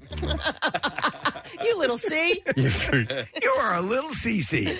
All right. Well, anyhow, we in Philadelphia are in fourth place for most cursing city in the entire country. I apologize to everybody who's been There's on so hold. many. But we didn't get a chance to go to. There was a lot of information to go through. So thank you for your calls. One more time. You, Larry. Larry. All right, listen, we do need to take a break because we got money to give away. We do. We have to get. That's the only reason we're having to dump out on these calls because we have money to give away. Yep, we got Yoo-Hoo Loot coming up, so we're going to break. We're going to come back with Yoo-Hoo Loot, and we're also going to find out how if you are with a business and you want to be a contender, yes, for our biggest prize at the Camp Out for Hunger, other than being a great donator. We'll get some details on that when we return as well. Stay with us. We'll be back in a moment. If you like what you hear, you can see it too. Check out Preston and Steve's Daily Rush on PrestonandSteve.com.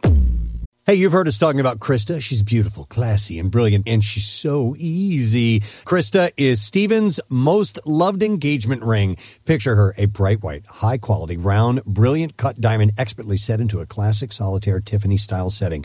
Krista will guarantee you a yes. Go to IHateStevenSinger.com and click on Krista to check her out. Visit Steven's showroom at the other corner of 8th and Walnut in Philly. You buy real diamonds from a real jeweler that you can trust. It's IHateStevenSinger.com. Now, back with more of the Preston and Steve Show podcast. WMMR presents Preston and Steve's Bizarre File. Brought to you this morning by Raising Cane's Chicken Fingers, focused on being the best at one thing and getting it right every time. Raising Cane's Chicken Fingers, now open in Fairless Hills in the court at Oxford Valley. One love. Well, a mom was left horrified after her cat brought home a sex toy to her, leading to an awkward conversation with her 12-year-old son. Rachel Masterman's kleptomaniac cat Demo has become somewhat of a local celebrity of the random things that he brings back as gifts to his owner. By the way, they live in Wales. Okay. In the UK. The four-legged thief has previously dragged home gloves, a watering can, and even floral tributes from Little rascal. the graveyard behind their home. However, the 3-year-old pet recently stepped up his game when he came through the door with what appeared to be anal beads in his mouth. Look what I found. Yeah. Rachel, who lives in Wales, was left mortified when she realized what the risque item was and faced some awkward questions from her son, who also spotted it. She said, Demo's been bringing gifts home for the last couple of years, but on Monday, I was on the phone with my sister, and she turned up at the door. Is this like your dildo, Mommy? At first, I thought it was one of those car air freshener things. But then I showed my sister, and she said, Rachel, that's definitely not an air freshener. It took me a minute, but once I realized what it was, I was absolutely horrified. That's great. And I had my 12-year-old son asking me what it was, and I was mortified at that. My other two cats, Bibble and Pepe, too, just bring back the usual things like mice, whereas Demo gets the weirdest stuff. I've gotten so many gloves and random clothes, but without a doubt, this is the weirdest thing that she's ever brought back. Who's missing them? You have to wonder. Yeah, real good question. Yes. And why are they leaving them about where a cat would find them? All right, so this is a guy, David Dean, was in one of the worst hit parts of Southwest Florida, and the newspaper is calling him the sofa survivor. He said, I found myself around 3 or 4 in the afternoon floating on a sofa with my head just above the ceiling fans, 18 inches below the ceiling. I was gasping for air. That's how deep the water got. Unbelievable. And he stayed in the house because the wind was still going crazy outside. So he was staying in, and this couch floated up to the ceiling. Yeah. As water rose inside David's 1970 single-story park home, he planned for the worst and an exit route. He said from that point, I was going to try to get out the door and hold on to a palm tree or something. The water was very cold and I was shivering, and it was pretty horrific. So for about 2.5 hours, he said, I was bobbing in that water.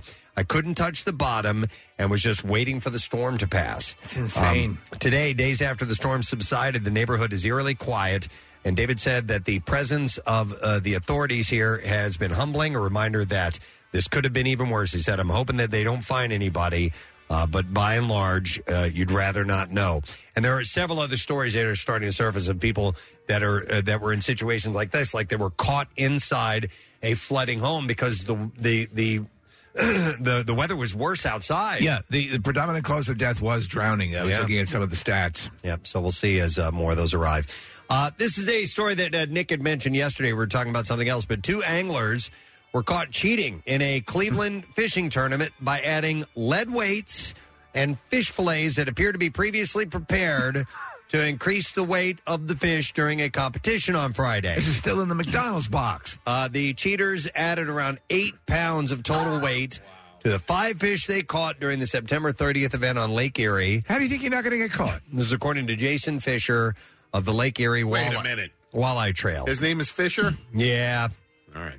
Fisher, the tournament organizer, said the fish looked smaller than what they weighed, and this prompted the fish to be checked for any signs of cheating. Fisher said any angler that alters the weight of any caught fish is immediately disqualified from the tournament.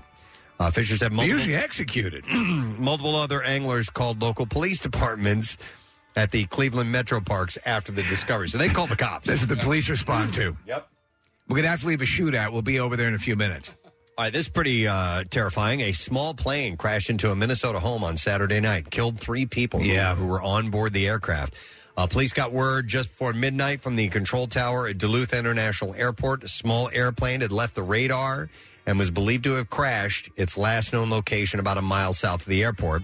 Officers and firefighters from multiple agencies who responded to the area found the plane, which was a Cessna 172, and it had slammed into the home. The airplane hit the second floor of the home and then came to rest in the backyard of the property. The 2 occupants of the home were not injured. All 3 people on board died. The crash left a hole in the home's roof and brought down a section of the second floor. It's a small home, too. Yeah, it's unclear why the plane went down.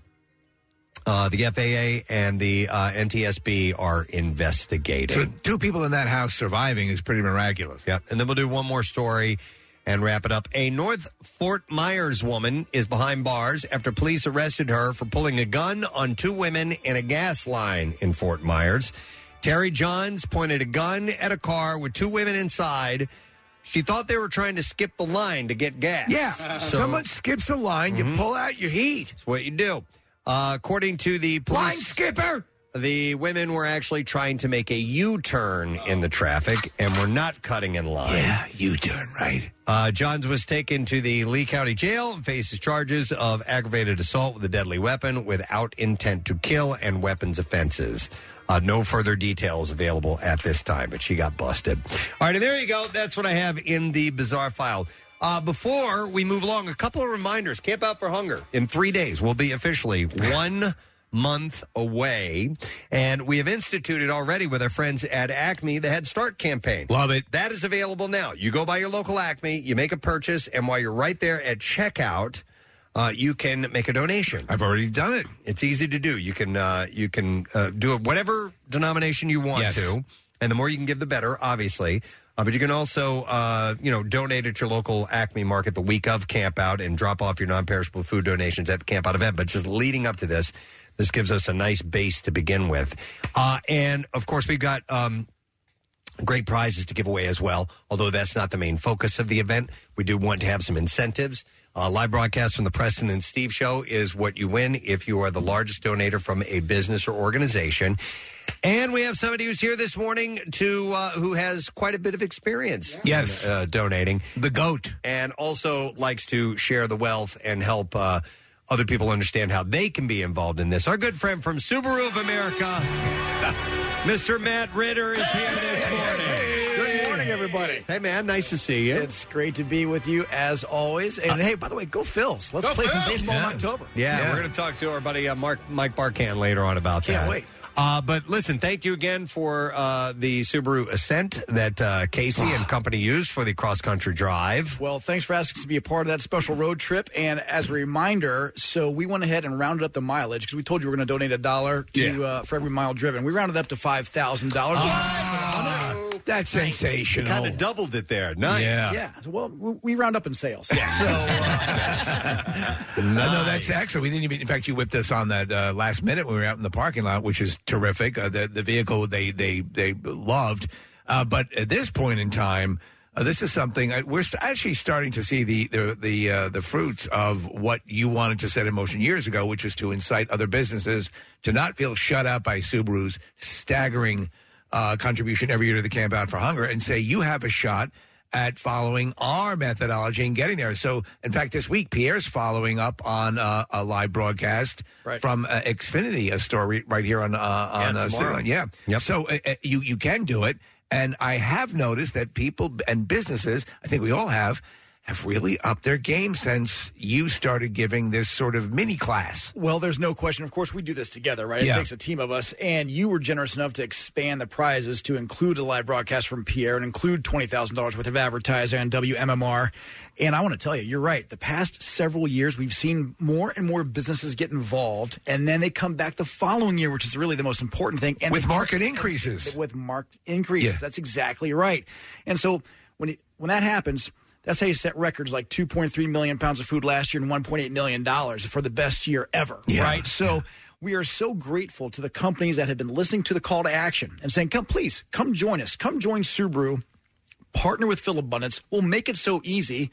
You go to the website, WMMR.com, /Phil Abundance, or no, /Campout. Right. Sorry about that. /Campout. And right in there is the tutorial, the video on how you can partner with Phil Abundance and increase your weight every single year. And just to explain what's happening here is that it's not, you're not gaming the system. What's happening is by this methodology, you're actually targeting what Phil Abundance actually needs the most. That's the most important thing, right? Because years ago, we've been doing this now for 16 years, right? And years ago, we were just buying what we thought would weigh a lot. Right. And then we started talking to Phil Abundance. They're like, listen, we actually don't need that. We need this instead. Yeah. Because we're low on it, and it will be more helpful to the families. Because I'll tell you what, as you know, 500,000 families and 200,000 kids around the Delaware Valley are counting on all of us to step up. This year, more than ever, it is needed with the inflation prices that are going on, the cutbacks that families have had to do. And again, to remind everybody, there are so many kids in this area that their only meal is when they go to school, and that's just not fair. And it's incumbent upon all of us to help out through this Camp Out for Hunger and help these families get the food that they so desperately need. It's true. You don't want to, and we never do get blasé or just say, "Oh, we got it this year." That's why we never set a goal. We just know that what will happen will usually be very magical. But you see people just respond constantly, no matter what their own conditions are. And so, from the smallest one bag donation, to a little bit of a percentage extra at Acme, all the way up to the corporate level, like what you guys are doing and what Comcast and other companies stepped up. It all makes a difference. And I've heard the refrain occasionally from people, well, mine isn't going to matter. Yeah, it completely matters to the family that's going to eat that food that you bring. So it's all part of a greater good. You're exactly right, Steve, and it absolutely matters so much. I don't want anyone to think for a second, well, all I can do is this one bag, so I'm not sure it's going to matter. Every bit of it matters to these families throughout the Delaware Valley. And to your point earlier, I've done the Acme Roundup and donated through there. They make it so easy at checkout, like you're exactly right. So I'm glad to see that's already started. Yes. And hopefully, like Subaru, other companies in the area have already begun thinking about what they're going to do this year for their donation because, hey, we're a month away. I know. I'm going to tell you something. This is the 25th anniversary of Camp Yes, Out. it is. Sure is. Yeah. Really. Everybody, let's step up and let's make a huge splash this year. It's the 25th anniversary. It is time to really blow it out of the water. You know, it's great. The 25th is falling at a time where we are a lot more comfortable with being out and returning to the campouts of yore and that much more. So stuff that we had to incorporate during the past couple of years is now added into the camp out that you loved attending over there at Xfinity, and all the circus-like atmosphere will be there plus more. So we want to make it huge. Well, that's what makes it so fun, right? Because down there it's just this festive carnival-like event. Come down, be a part of the show, donate some food, and feel good about it afterwards because you know you're making a difference. And that's the whole point. That's what we try to do at Subaru, right? We want to be more than a car company. And to do that, you have to make a difference in the communities where you live, not only here where we're headquartered, the only automobile manufacturer headquartered here, but also throughout the country with all of our 635 retailers, our zone offices, our regional offices. We want to make a difference all over the country. Right. All right, so the video for people to watch is available. Where's the best way to see that? Let me see if I can get it right this time. WMMR.com/campout. And check it out. That's the tutorial. It's our entire playbook. This is how we do it. Okay. Join us this year. We can't wait to see you down at Camp Out and have everyone make this 25th anniversary something to remember forever. Excellent. I love that. And this was Matt's idea. It was Matt's idea. To help other businesses out. In fact, you were going to initially bow out of it. We said you should not be penalized for being good at what you're doing, but everyone's stepping up in a way that you had hoped would happen. It's happening. They're right. These businesses are right on our heels. And I tell you what, I've said this before, I'll say it again. It sounds strange, but nothing would make me happier than for us to lose. Yeah. Because that means something really great is happening for these families throughout the Delaware Valley. It's terrific. We're going to give it a run, and I'll tell you, but listen, again, it's a team. You were generous enough to do the small business open house that year and have this video on your website. So we appreciate it so much because it's really been paying off. Cool. All right, WMMR.com/campout. Make sure you do that, and thank you for your continued Thank you for doing Camp Out for 25 years. This is going to be great. Dying support. Thank you. Matt Ritter from Subaru of America. We're going to take a break. We'll come back in just a moment. More You Who Loot coming up, and actress Miranda McCarran will be joining us, and Michael Barkan and more. Don't forget, it's Tattoos Day. Yes. Floating World Tattoo and Piercing. President Steve Show Tattoo. Text word tattoo to 39333. We'll be right back. Who serves up the best burger in Philly? Taste for yourself. Philly Burger Brawl is back. Round one, fight. So get off your buns and come sample the region's meat you can't beat. From traditional to gourmet to, whoa, what's on that? Come stuff your grill with unlimited burger bites. Sunday, October 23rd. Outdoors at Xfinity Live with cold beer and live music. Benefiting Philly Parks and Rec's At-Risk Teen Initiative and Philly School District's after-school programming. Ticket info's up at WMMR.com. Don't miss Philly Burger Brawl 2022 at Xfinity Live. I do love the taste of a good burger. 93.3 WMMR. Everything that rocks your taste buds. Hang on a second here. I can never pass up a phone call from someone named Nicole, so I'm going to go to Nicole. Hi there, Nicole. Hey. Hey. How's it going? Great. You're on the radio. How you doing? Hey, I'm awesome. Tell everybody why. I just won $1,000. It's another one. Another $1,000. That's awesome. MMR's Yoo-Hoo Loot. That's fantastic. Nicole, you at home or you at work? What are you doing today?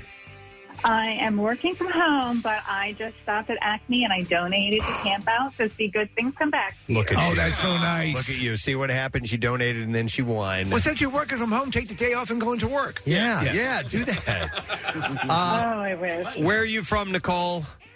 I'm from Haddonfield. Haddonfield, thank you so much for listening. We do appreciate it, and we are very, very happy to give you, a loyal MMR listener, $1,000 for Yoo-Hoo Loot. Congratulations, Nicole. Amazing. And there you go. That can be you too, friend. Yoo-Hoo Loot, next opportunity coming up around 10 a.m. We can't guarantee it, but it seems fairly likely that if you donate to the Camp Out for Hunger, you'll win $1,000. Fairly likely, yeah. Speaking of the Camp Out for Hunger, I got this email. This is from Patty Bradley Sermon. And she says, hey, just wanted to pitch an idea. November 2023 will be 5 years since my husband and I got married at Hunger for Love. Hunger for Love. The Camp Out for Hunger. Remember, we did a wedding, and I can't believe it's going to be 5 years at that. Blows my mind. She said, I thought it would be a cool idea to have a reunion of the couples, celebrate 5 years of WMMR love, find out how many couples are still together. I believe there were 66 couples that day. I like that idea. Anyway, just thought that I'd throw the idea out there. It gives you guys a year to plan for it. So it's not this year, but the following year. That was the most trippy experience because, as you remember, there was one point where we had basically all the city's mascots in there dancing away. That's right. And it was crazy. And I believe was Drop Dead Sexy was playing that day because they're like a perfect party reception band. Right. If I remember correctly, that was so much We all looked fun. We were sort of dressed up a little bit. At least I had like a tuxedo. And we had it was just done to the nines. Who provided all those? It was like wedding cupcakes. Was your friend? Yeah, it was Kriebels? Kriebels Yes. Bakery. Yeah. It was all there. Yeah, so we had all the components, and I would love to do that again sometime. By the way, this is our 25th Camp Out for Hunger. 25th time that we started. We did this 25 years ago. The very first one, just me and Steve and Marilyn, our co-host at the time. 1 ton was the goal, and we did it. But we've since surpassed that a tiny bit. So we got to, as Matt Ritter was saying, we got to make this one super duper big and exceptional because of the 25th anniversary of this. I think it'll have its own. It'll have that, and obviously we want to add on all sorts of flourishes, as you're saying, Preston. But the fact that we're able to come back to a full camp out is going to seem like a party in and of itself. Yeah. I was there too, though. Were you? Yes, Did you stay with us? Yeah. Well, no, but not overnight. You remember the little kid that came up to the counter and goes, I'd like to be on radio one day. So I remember you were there, but I meant slept and stayed there. Well, actually, Marilyn didn't sleep and stay there, did she? We did. No, you guys did. We had You and we Dick had a Vermeil. raging passion. Yeah. And Dick Vermeil. We're under the Dick Vermeil sign. Yeah. Two guys under Dick. Big billboard of Dick right on the other side of the parking lot from us. Yeah. All right, well... You'd wake up and go out and... I can't even say it. And see a big dick right there on the billboard, yes. All three of you guys in the Hall of Fame. What's that Dick now? Vermeil. You and Preston. I mean, you are Preston over there. And then Steve is on that And side. Dick Vermeil. And Dick And Vermeil. we're all in the NFL. Yeah, all nice. within the last year made it to their respective Hall of Fames, mostly for dick jokes. Too beautiful.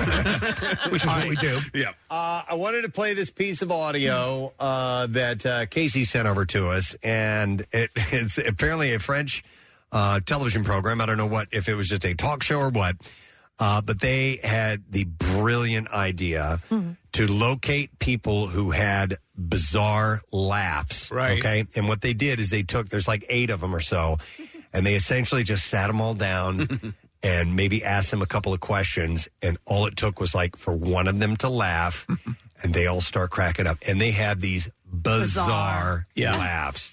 And it's brilliant. I would love to actually hear each individual laugh. Isolated. But you can't. It's too much. But one guy in particular has the most bizarre laugh I've ever heard in my life. So Let me play a little bit of this for you, and then we have a couple of other ones that you came across, right, Case? All right, so this is them in the program, and you hear it starts off with a few of them laughing, but listen for this one guy and his very strange laugh. Here we go. Oh, that's him, right off the bat. That's a her. That's a woman. That's a woman? That's a woman? I feel like it's I the thought that woman was with the the guy. long dark hair. Okay. Yeah, she's... Yeah, okay. All right, here we go.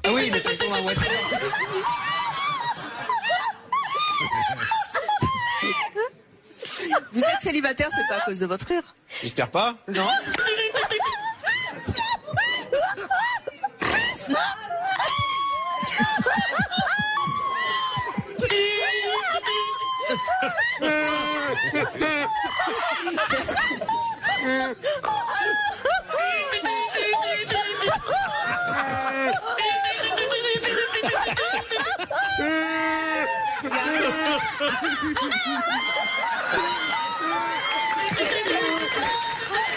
How do you even laugh like that? One of them sounds like a tauntaun. Yeah.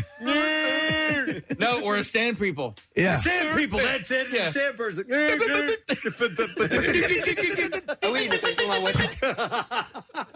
I mean, that's how do you even end up?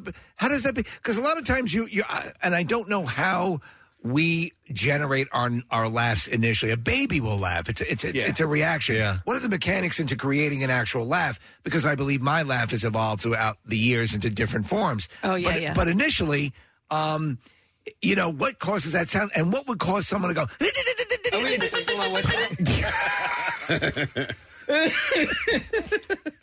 I watched that like 7 or 8 times. Oh, me over too. and over So again. I had sent it to you guys. I was sitting on the toilet. I guess it was Saturday morning, and I saw that, and then I didn't get up for like 20 minutes because I ended up going through the thread, the Twitter thread of all these other bizarre type of laughs, and so I don't know. Did you go through any of the Twitter feed? I just went to the mom where the guy has his mom. They're in like a Walmart or something like that. We can play this one. That one's pretty wild too. So this guy's trying to get his mom to laugh. Yes, and what finally breaks her is he says, "You have such a delicate laugh." Yeah, and then she started cracking up. Here we go. No, there it was. Hold on. What was that? Delicate laugh one more time. No. Hold on.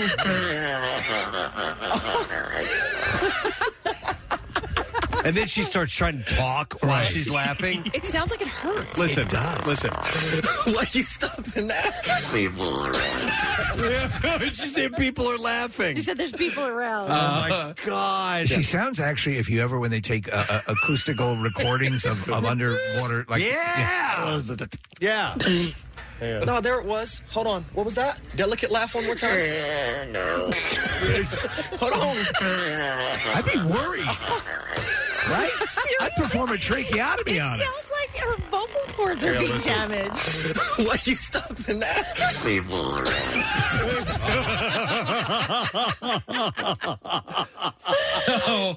All right, so if you love that one, I think you're going to love this one. So here's a guy who he's in the passenger seat of a car, and he's trying to get his girlfriend to laugh, but she doesn't know. But so he's acting like he's an influencer. So he's got the phone up, and he's like, all right, guys, so this is what we're doing today. And she just thinks it's the funniest thing because he's ridiculous. And her laugh, this is what got me going. Oh, really? Yeah. Okay. All right, I haven't heard this one. Here we go. All right, what's up, guys? So I thought I would give y'all my morning routine because Here it something wrong. My followers. Oh, that?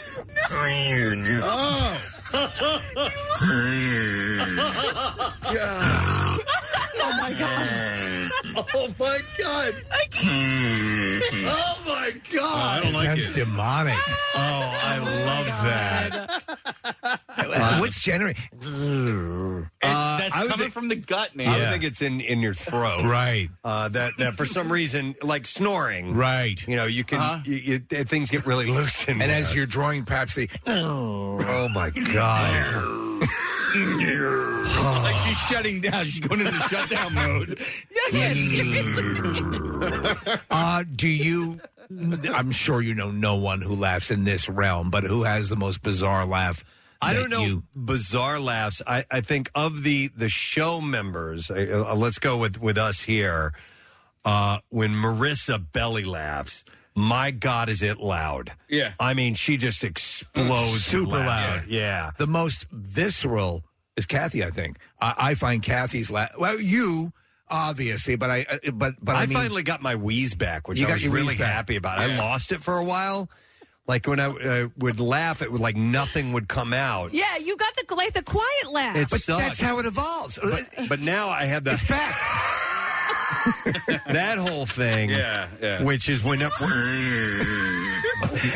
really going. That's me cracking up. When I cut the promos, a lot of times I will leave in the wheeze. Yeah. And some people, just because I think they can sense that you're really laughing out loud. Kathy's very, I think, belly laugh is also good as well because it's natural and you really project. But you're right. Loudest, Marissa. Yeah, definitely. So I have a whole side of my family that it's not as bizarre as these laughs, but it is very distinct. You could pick it out of a crowd. Like when I could not, have a blindfold on, and if one of them is there and laughing, I'd be like, okay, that's part of the Quintano family. They're here. Oh yeah. It's just like this burst of like it's loud. It's a burst. It's like a almost like one beat, and that's it. And you're like, oh, they're here. Oh really? Like one big. It's like a yeah, but it's like so. That is a wild one. The one that I'm sure you've heard is the exhale. Yeah. Well, speaking of which, you guys ever hear of a comedian, British comedian named, I think it's Jimmy Carr? Yes. So his laugh is great, but his laugh is completely in. It's like a, oh, but I'm breathing out. But his goes in. It's okay. Like, I can't even do it because I would start coughing if I laughed the way he. If Marissa, if you can find Jimmy Carr's good. laugh, yeah. So funny laughs, like with celebrities. Burt Reynolds had a funny laugh. Oh, Anderson Cooper.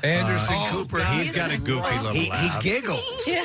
I'm sure we have Anderson Cooper laughs in the system. My favorite celebrity laugh or person to crack up that would crack me up was Dom DeLuise. Oh my God. He had this real high-pitched wheeze laugh and he couldn't breathe. He'd try to talk. And it was just, and yes, he would talk while he was doing it. I just used to, when he was laughing, I was laughing my ass off. So you have two of them together. And in fact, and if you're not familiar with Dom DeLuise, he was a rotund comedic actor. You've probably seen him and stuff and don't realize it.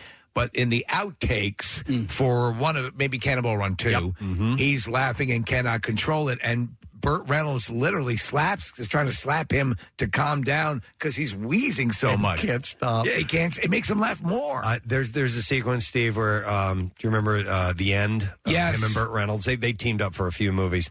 And he's in the insane asylum, and he just starts losing it. He cannot get it. This is so funny. Oh my! You God. know, it's a great sequence. Marissa, I know we're throwing so much at you, but there's one of the outtakes from might be season 6 of The Office, where with Jim, God, I'm having a brain fart. John Krasinski.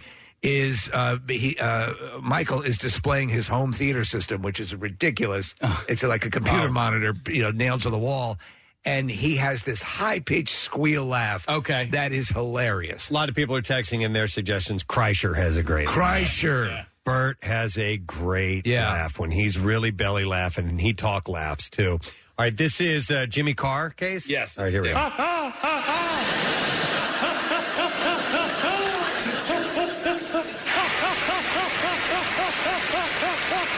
Is that him really laughing? Yeah. Wow. It's almost like a caw. There's a YouTuber that Caroline watches. Oh, Stampy Cat. And he's got a goofy laugh. I can't imitate it, but that one it would make me laugh. Don't you wonder how they get generated? I mean, it's obviously an expulsion or a drawing in of air, and it's involuntary in most ways. But how things become that absurd. I mean, here's a few texts coming in. Apparently, a few people are saying Seth Rogen has a great laugh. Yeah. Michael Landon had a high-pitched giggle, somebody says. He did. Really? He did. Yeah. Little House on the Prairie, Michael Landon. Okay. Let's see. This is Anderson Cooper's laugh. Here we go. That part too. I know you got it, but...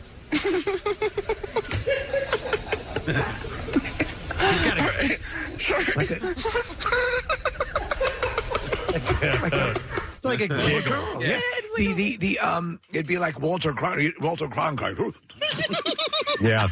We Right. just landed on the. Marissa found some Dom DeLuise, so thank you for doing that. Here we go. Stop it. Ready? I don't know what this is from. It's from the outtakes. Stop it. Okay. They're trying to get through the scene. Wait a minute, I got something. This will help you. No, I'm not going to hit you. No, I'm not going to hit you. I'm not going to hit you. Listen to me. I swear to God. I'm not going to hit you. Watch. Okay. I'm ready now. Oh, it's just the best. It's the best. I love it. It's that's why like a baby's laugh is so delightful. Yeah. It's so pure. You cannot help but laugh when somebody is cracking up. It's just hilarious. All right, here's Michael Landon montage. Michael Landon. Wow. All Little right. House on the Prairie. All right, here we go. Oh, my God.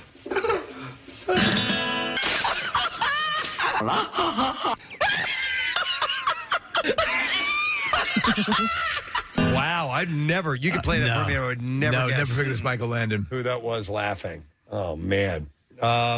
What does Mom laugh? Oh, that's from the clips. That's the girlfriend. The mom laugh. Jesus Christ. That would scare the crap out of me. Why are you stopping that? She's being exercised. Oh, God. That is the best. I love that. Oh my God, it's so bad.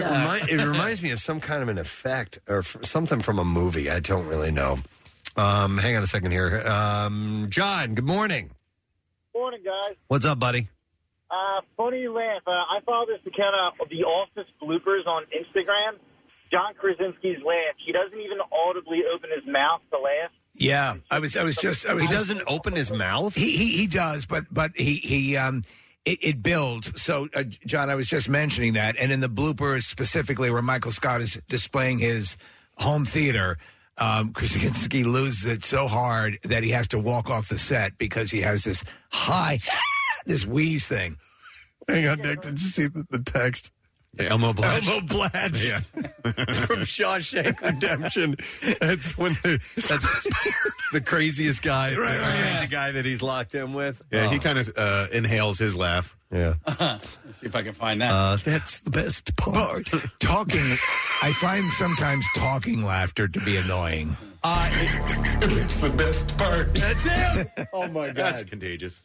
We had a guy that I used to work with who was a program director who would talk laugh. Remember when he was a loud laugher? And it was, it was like that. And he would be like, he came in and told him, I don't I think either you're talking or you're laughing, but if you're doing both, you're kind of faking it. Marilyn would do that, too. She would do it occasionally. Yeah. This guy wasn't faking. It was just, he would just, because he would burst. Oh, okay. Laugh, and then he would try to contribute to whatever somebody was saying. So, but Casey, this YouTube, or I'm sorry, you saw it on Twitter. Was that a whole feed of funny laughs, or was it just from there? It started with the French TV show, and then people were contributing their own videos. Yeah, it's great. You know what? That'll do you some good. If you're if you're in a mood or whatever, something's going on, maybe just do a search on YouTube or of funny laughs, and that can bring you around at least for a little while and kind of change your tone. But just the original show itself will get you going. Yeah.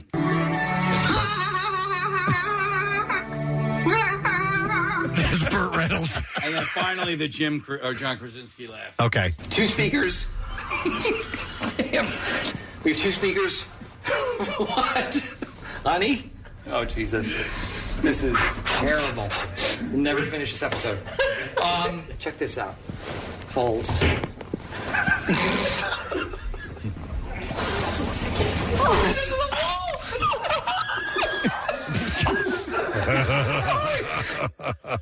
If you're just having a bad day in general, watch those bloopers because they're so damn good. So what in this particular episode, just to frame it, if you have this blooper, he has basically, Preston, a small computer monitor, and it's stuck very poorly up on the wall. But he's saying, this is my home theater. Nice. All right. Well, thank you for sharing. We have to take a break because we're only a couple minutes away. Marina Baccarin is going to be joining us, so we need to talk to her and our buddy Mike Barkan, talking Bills. We'll be back in just a moment. Stay with us. Wait, where was that place Preston and Steve said that guy did that thing that one time? Don't bother your friends. If you missed something on the Preston and Steve Show, the daily podcast and the YouTube stream are posted on PrestonandSteve.com every day after the show for just such occasions. It's always there and always free. And that is until the internet breaks and we've got bigger problems. Hey, listen. We pride ourselves in being 100% like a Swiss watch every single time. Kathy, can we hold off on traffic for a moment? Our guest is on the line, or is that okay? It sucks. It sucks everywhere terrible. Today. It's horrible. We have rain, and so if you're stuck, you're stuck. So. Nailed it. But our guest we really want to talk to. Yeah. So we'll come back to traffic in a moment. There's a film that is out in theaters now. It is called The Good House. A lot of great people in this film. Sigourney Weaver is in it. Kevin Kline is in it. And our next guest is in it as well. And we are very happy to talk to her. Please welcome Marina Baccarin to the show today. Good morning, Marina. Oh, good morning. Hey, yes, as I mentioned, wonderful people in this film, and we're very excited that you are in this film as well. Have you worked with Sigourney or Kevin before? Are these old friends, or was this a new experience for you?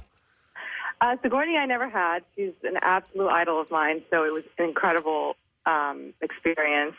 Kevin, I actually knew from my days at Juilliard. He taught us a couple of classes there, actually. Wow. And so we got to commiserate about the old days at school, and then her and Sigourney and Kevin like to give each other a lot of crap because they, she went to Yale and he went to Juilliard, and so they just really liked each other about it. So that was quite fun. That's cool. So the movie's getting very good reviews, but was it shot in 2019? Yeah, so it was right before the pandemic. It was shot in the fall of 2019. Little did we know it was coming our way, and it feels like forever ago. Yeah. I went to the premiere and I saw Sigourney, and I was like, I have a 1.5-year-old. Like, it's been that long. It's got to be weird because I know the process in general. You make a movie, and you obviously you're in demand, so you're doing a lot of things, and so a lot of times you'll end up promoting something that you did a while ago. But in this case, with everything taking a pause during COVID, it's been that much more, and you kind of have to get back into the frame of mind, I guess, to go out and interview on this movie, right? For sure. I mean, it's a story that really stuck with me, though. I really love doing it, and so in some ways, it feels like no time has gone by. I can drop myself right into it. I love movies like this, and so Sigourney Weaver, who, by the way, apparently breaks the fourth wall, and we'll talk to the audience, which I think is a cool deal. But she's a real estate agent, and she likes her wine. She likes to drink wine, and but I think from what I'm gathering, and I want to see the movie for this, it has to deal with the way we sometimes try to give ourselves permission, and can't see the. How we might be harming ourselves in a way. And the movie clearly has a sense of humor about it, but am I correct on that? Yeah, it's a lot about addiction and just sort of dark family secrets and suicide and just really tough topics, but it's done in a way that is it's not heavy, it lands, it packs a punch, but it's very funny. She's very funny in it, and her character and my character strike up a wonderful friendship where, you can tell they're both struggling with stuff and both alcoholics in a way. But I'll tell you, if there's a movie that's going to make you want to pour yourself a glass of wine, it's that one. Okay. Well, it's kind of the thing, and that's a lot of times, and I guess it's funny because people will say this, well, I'm not drinking, it's just wine, and but that need not be the case. Now, you are, your character is, you're having trouble in your marriage, and you are actually having an affair with your therapist. Is that correct? Yeah, played by Rob Delaney, who is an incredible actor as well. We had a lot of fun together. He's that right sort of balance of so dark and so funny, and not just in the way he looks. It's wonderful, wonderful, complicated dynamic. She's an artist. She's lonely. She's married to a guy who works in the city most of the week and is also having affairs. And She's one kid, and she's sort of like at the end of, at her limit, happiness-wise. It doesn't end that great for her. Well, I love ensemble stories like this, and again, because I'm drawn to this kind of thing because I do like slice of life deals. A lot of times movies will do this kind of you're either one way or you're this way, and it seems to me that everyone has nuance to their stories in this particular story. Absolutely, and it's also told in that sort of screen of like that New England. That feel, that sort of winter, right. Everybody's hiding something, nobody really, that wafty sort of like, we're not going to talk about our feelings, but everybody's completely distraught underneath. I love that. It gets me every time. There were 2 directors on this film? Yes, Wally and Maya, they're married, and they are just phenomenal. So in some cases where there have been 2 directors on a movie, one will take one kind of scene and the other one will, maybe one is, handling more of the other stuff. Were they both, in tandem involved in directing every scene, or did they have their specialties? They definitely worked together quite well. Maya was more the person that talked to the actors and like gave the notes, the acting notes. Wally did at times too, but she was really good at that bridge, and it felt like he was really great at sort of composing the shots and setting it all up and right. having those discussions. So it was a really kind of amazing lesson in marriage, watching them work together. I think that would break up most marriages, right? Doing that. Yeah. Yeah, I mean, it was really cool. They could kind of flow in and out of these conversations and all day together and then home together, and it just sort of flowed. It was really cool.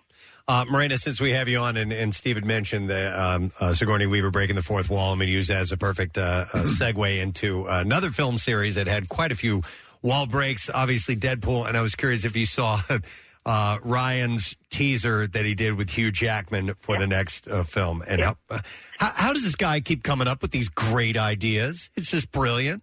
I mean, this is his thing. This is what he's good at. He is a real genius at marketing and putting things out there. I'm excited. I was like, what's going to happen? What's going to happen in this movie? I need to see this. Well, you better be. Are you? I don't know if you can give it away or not, but you. We're going to say you better be in it. Have you? Are you? Have you been contacted? Fun thing too. Yeah. I'm usually the last to know, so I'll let you know when I do. Okay. Well, you actually with Rob Delaney, you mentioned he was in Deadpool 2 as well. So yeah. I doubt you. You didn't get a chance to work together, probably, but that's cool. Yeah, no, we didn't, but he's so funny in it.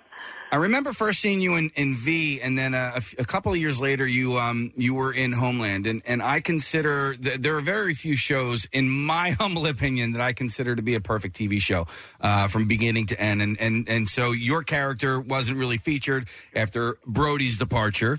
It's not like you were killed off or anything like that, but I wasn't sure if you ended up following along with the show after you weren't on it anymore, because I loved the way everything wrapped up. Thanks. Yeah, I sort of would jump in and out. I saw a few seasons, and then I saw the last one, which I thought was really, really strong. And it was, it's one of those shows that like you can't let go. You just sort of have to know what happens.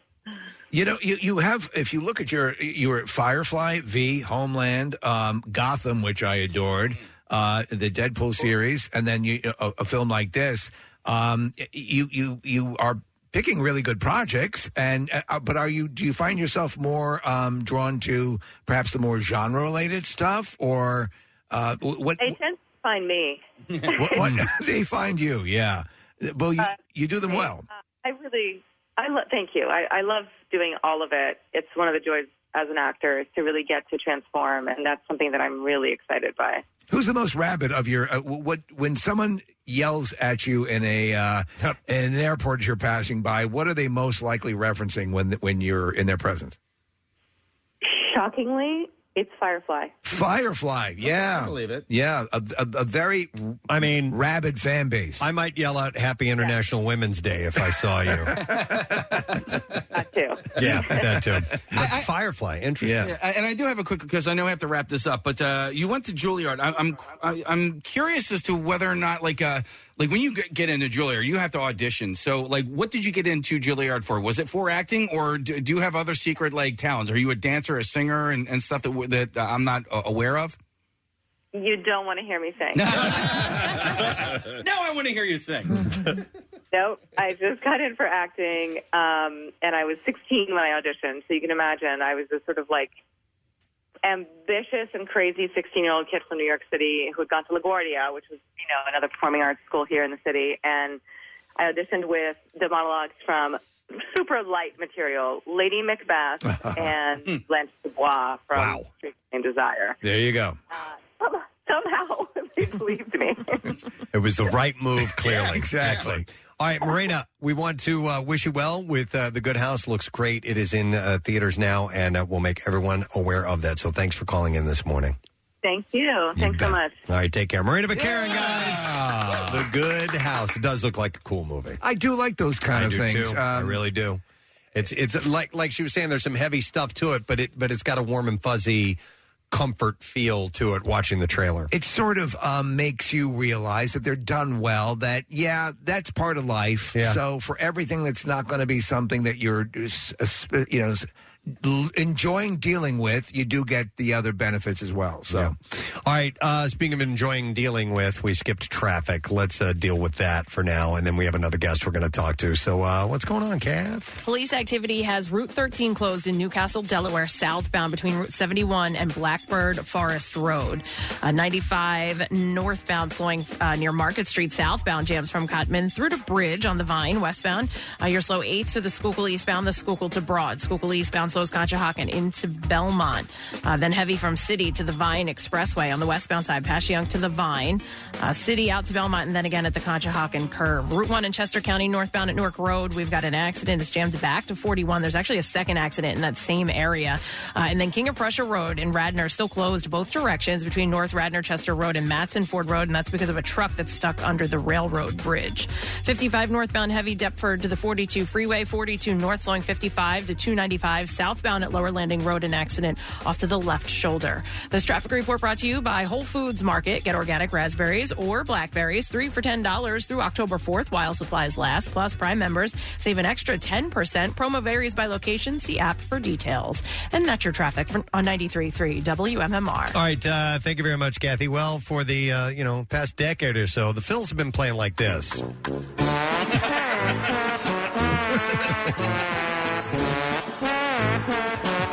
But something has happened, and now they're playing like this. There we go. Ladies and gentlemen, as you already know, the Phils have made it into postseason. 3-0 win over the Astros last night. First time they make it to the playoffs in 11 years, and we have to go to one guy. Yes. Phils, ladies and gentlemen, Michael Barker is on the show from NBC Sports Philadelphia. Good morning, Mike. Good morning, everybody. What's up? Are we happy today? It's an unbelievable day today. You except for, I guess, for Casey, who didn't think they were going to get here. But, I think it's an awesome day. I think it's an awesome day. And when your team gets to the playoffs for the first time after 11 years, after a drought, and when it's played as it has over the course of this season, which has truly been up and down. They just had a 5-game losing streak snapped. Now they're on a 3-game win streak. They're in there. Yeah. And you know what? When you get to the playoffs, you just don't know what can happen. Yeah, that's the truth. I agree, Michael. I really enjoyed watching the game last night for obvious reasons. I love the pre and post game with you and Batalico and Ben Davis as well. But then on top of all of it, for 6 2/3 innings last night, we had a perfect game going with Aaron Nola. And so I found myself incredibly nervous watching Nola out there because I was rooting for him. And I apologize. It might be my fault because I texted you at one point saying that Nola was dealing. So if it is indeed my fault to the Philadelphia fans out there, I do apologize. And that's what happened. It was as soon as you texted me that he gave up a hit. And so I just handed out your address, for goodness sake. Thank you. That has happened so rarely in baseball. It would have been just the 24th perfect game in baseball history, and certainly there have been a lot more of them since about 1980 than there were before, but it's still a rare thing And even with regard to no-hitters, it does not happen every day. And so when you see that he's dealing like he was, you really start to get nervous. It's the game within a game. And so everybody, as we're watching the game, everybody at NBC Sports Philadelphia, we're all just kind of puckering up, you know? And we're hoping, we're sitting there with clenched fists. We're not moving anywhere. We're trying to kind of, keep the juju going the same as it's going. And he just pitched great. I mean, this is a guy who was drafted number 7 overall in 2014. Ruben Amaro Jr. drafted him, and he's a guy who has pitched overwhelmingly very well for the Phillies. I mean, he has pitched great. But in September, over the last 4 seasons or so, he has struggled. In September, might have been just one of those things, I don't know, because this September he pitched very well. And I said, hey, maybe October's his month. We don't know. And as it turns out, he pitched so well last night. It was really something to behold. And when you see a performance such as Aaron Nola's last night, that really is genius. I mean, you're thinking, how we've all played baseball or softball. How could he have done even that for 6 2/3 innings? It's incredible. And as well as he pitched, he was ticked at himself when he got into the dugout, like, darn it, I should have had that perfect game. Yeah. And you don't want to mess up the vibe, but by the same token, you know what kind of a rare thing it is. And think about Roy Halladay's perfect game at Miami back in 2010, and then in the playoffs against Cincinnati, he almost had another perfect game. He pitched a no-hitter. Those are things that they're just so rare, and it was beautiful to watch. And unfortunately, he didn't get that as an individual, singular performance and achievement. But he did what he needed to do. So, and then his team picked up after him. You can't this team has not. Again, we don't know why, but some pitchers, the teams just fail to get enough runs when they pitch. I don't know what it is, and this has plagued Aaron Nola for a while. It might be for much of his career, where he has had little run support by the guys. And yet he has pitched through it for the most part, and it was great to see last night. So I know you're a well-respected broadcaster, and I don't know if you... Well, take it easy. Yeah. And so I had tweeted out, it was probably last week, and my tweet was, I probably believed it, but also at the same time it was more of like a superstitious thing. Like, all right, I'm going to tweet out that the Phillies aren't going to make the playoffs in hopes that they prove me wrong. And they did. Because at the time, they were not playing, I think, up to our standards, and I don't think their standards. They were losing to subpar teams and stuff. But I'm wondering if you, as a broadcaster and as a fan of this team, do you have any sort of superstitions? Because I sometimes I will turn a game off because I'm like, if I turn it off, maybe they'll start winning. Maybe I'm the reason that they're playing so poorly right now. Do you have anything along those lines? I don't. I shouldn't even be talking to you because you said they weren't going to be making the playoffs. And we thought that we had heard that you kill a goat before every game. That's just for dinner. That is exaggerated. I don't actually kill it. Okay, you just slap it around. Yeah, I just slap it around a little bit. No, I don't. You know what? The fact of the matter is, it is what it is, and I was joking about Nola having that perfecto going through 6 innings plus, and I mean, at the same time, the superstition in baseball is that you don't talk about a perfect game or a no-hitter while it's in progress. If you think it's going to happen, you don't mention it. You definitely don't mention it on TV or radio. You certainly even don't mention it if you're a baseball fan. If you're a Phillies fan watching at home, you're sitting in the same place. Your drink is in the same place. You don't say anything. You tell everybody, don't talk to me now. But the fact of the matter is, I mean, we have no control over that. Right. So there's nothing really that I do. But I will say with Nola, it was so tense because with each pitch, and that's also the excitement of playoff baseball, each pitch matters, and so much. And you're not sitting there talking to your colleague or your friend or your neighbor and saying, what'd you do last night? You're hanging on every single pitch. And last night we saw a little whiff of playoff baseball because every single pitch mattered, and not just for the outcome of the game, but at one point for that perfect game that was on the line for Aaron Nola. And that is it's was such a cool thing to watch. But no, I don't have other than putting my left sock on first and my right sock on, I don't have any. That's crazy stuff. So, looking back at this year, how important was the change-up that Can, Joe Girardi, and was all that sitting right there, or did that need to happen for the team to get ignited? I mean, clearly evidence would seem to indicate that's the case. Do you believe that would have happened regardless? No, I don't believe it would have happened regardless, Steve. I really believe that Rob Thompson had a lot to do with this. I think that baseball certainly is a team sport, but it's played individually, and it's not like everybody's blocking together and everybody's coming up court together, starting out on the break together. I think it's your turn to bat. You have to succeed. Your turn to throw the ball. You got to succeed with each of those moments and movements, and so. You've got to be in the right frame of mind to do it. You got to be in the right mind state to do it. And if you're all uptight, you're tense, whether it's spoken by your manager or whether it's just felt from your manager, that's not a good thing for a team. And I think also sometimes a change is necessary. I think Joe Girardi's a good manager. He won world championships, for goodness sakes, with the Yankees. He was manager of the year with the Marlins. And then he was fired after that. He was manager of the year with the Marlins, for goodness sakes. But I think that this just was a bad brew with him at the helm. And I think the players on the team also knew, hey, we're a good team. Individually, we're good players. Kyle Schwarber's a good player. Rhys Hoskins is a good player. Bryce Harper's a damn good player. He's the reigning MVP. Aaron Nole's a good pitcher. Zach Wheeler, they were underperforming. They were 7 games below 500.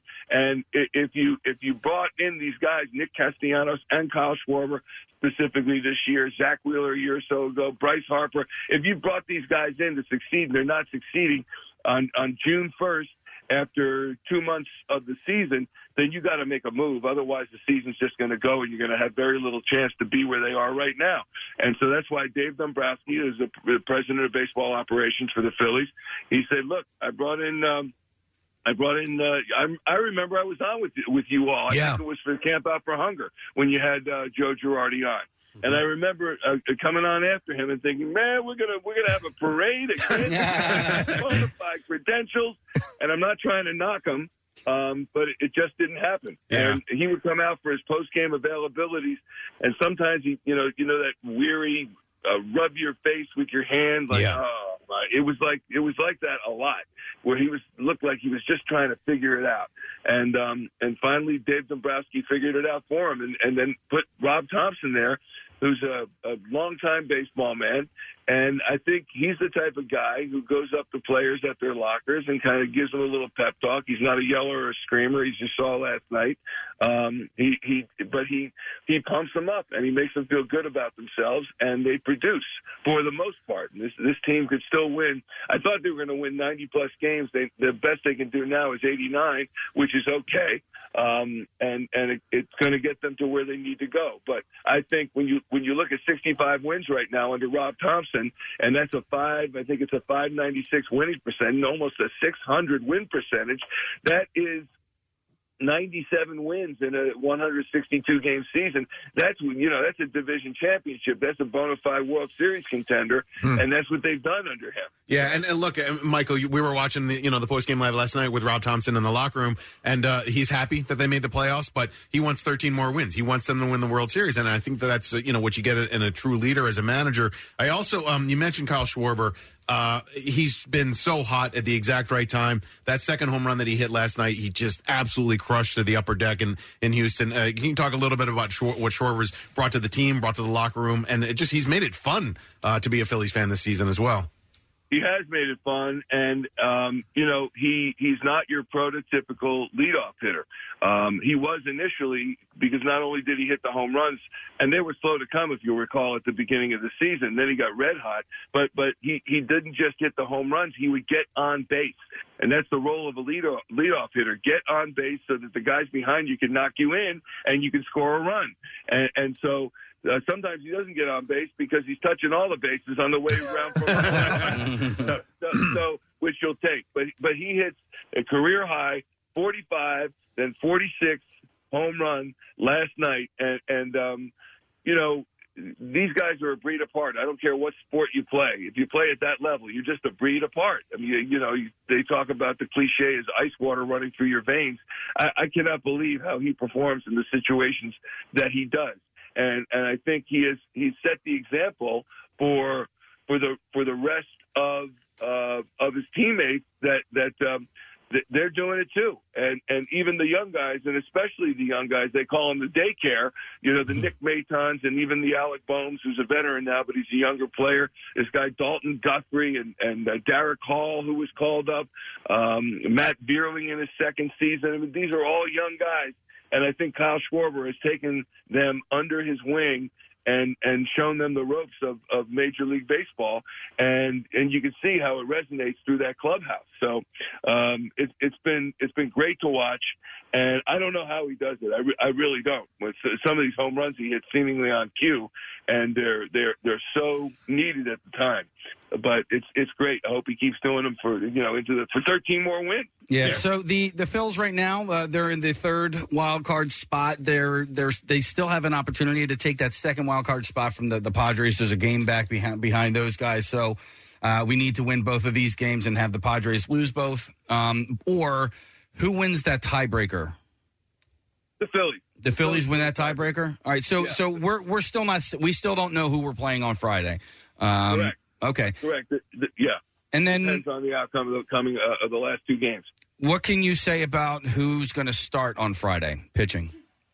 On Friday, Zach Wheeler's going to start. Okay. And the Phillies have set up their rotation. That when you think you're going to make the playoffs, or you have a good chance to make the playoffs, you start jockeying around your starting rotation and making sure that you've got you've got your number. Like if they were struggling and it really came down to tomorrow, the last regular season game, no disrespect to Kyle Gibson, but there ain't no damn way Kyle Gibson would be pitching tomorrow. It would have been Zach Wheeler or Aaron Nola. But they knew that they were going to have a good shot to make the playoffs. They wanted to set up their pitching rotation, so it was Wheeler, and then it's Nola, and then it's Ranger Suarez. That Eflin's going to be in there getting ready to go if he's got to piggyback on any of those performances. And how about Eflin last night closing that thing out was an awesome thing to behold. So Zach Wheeler will go.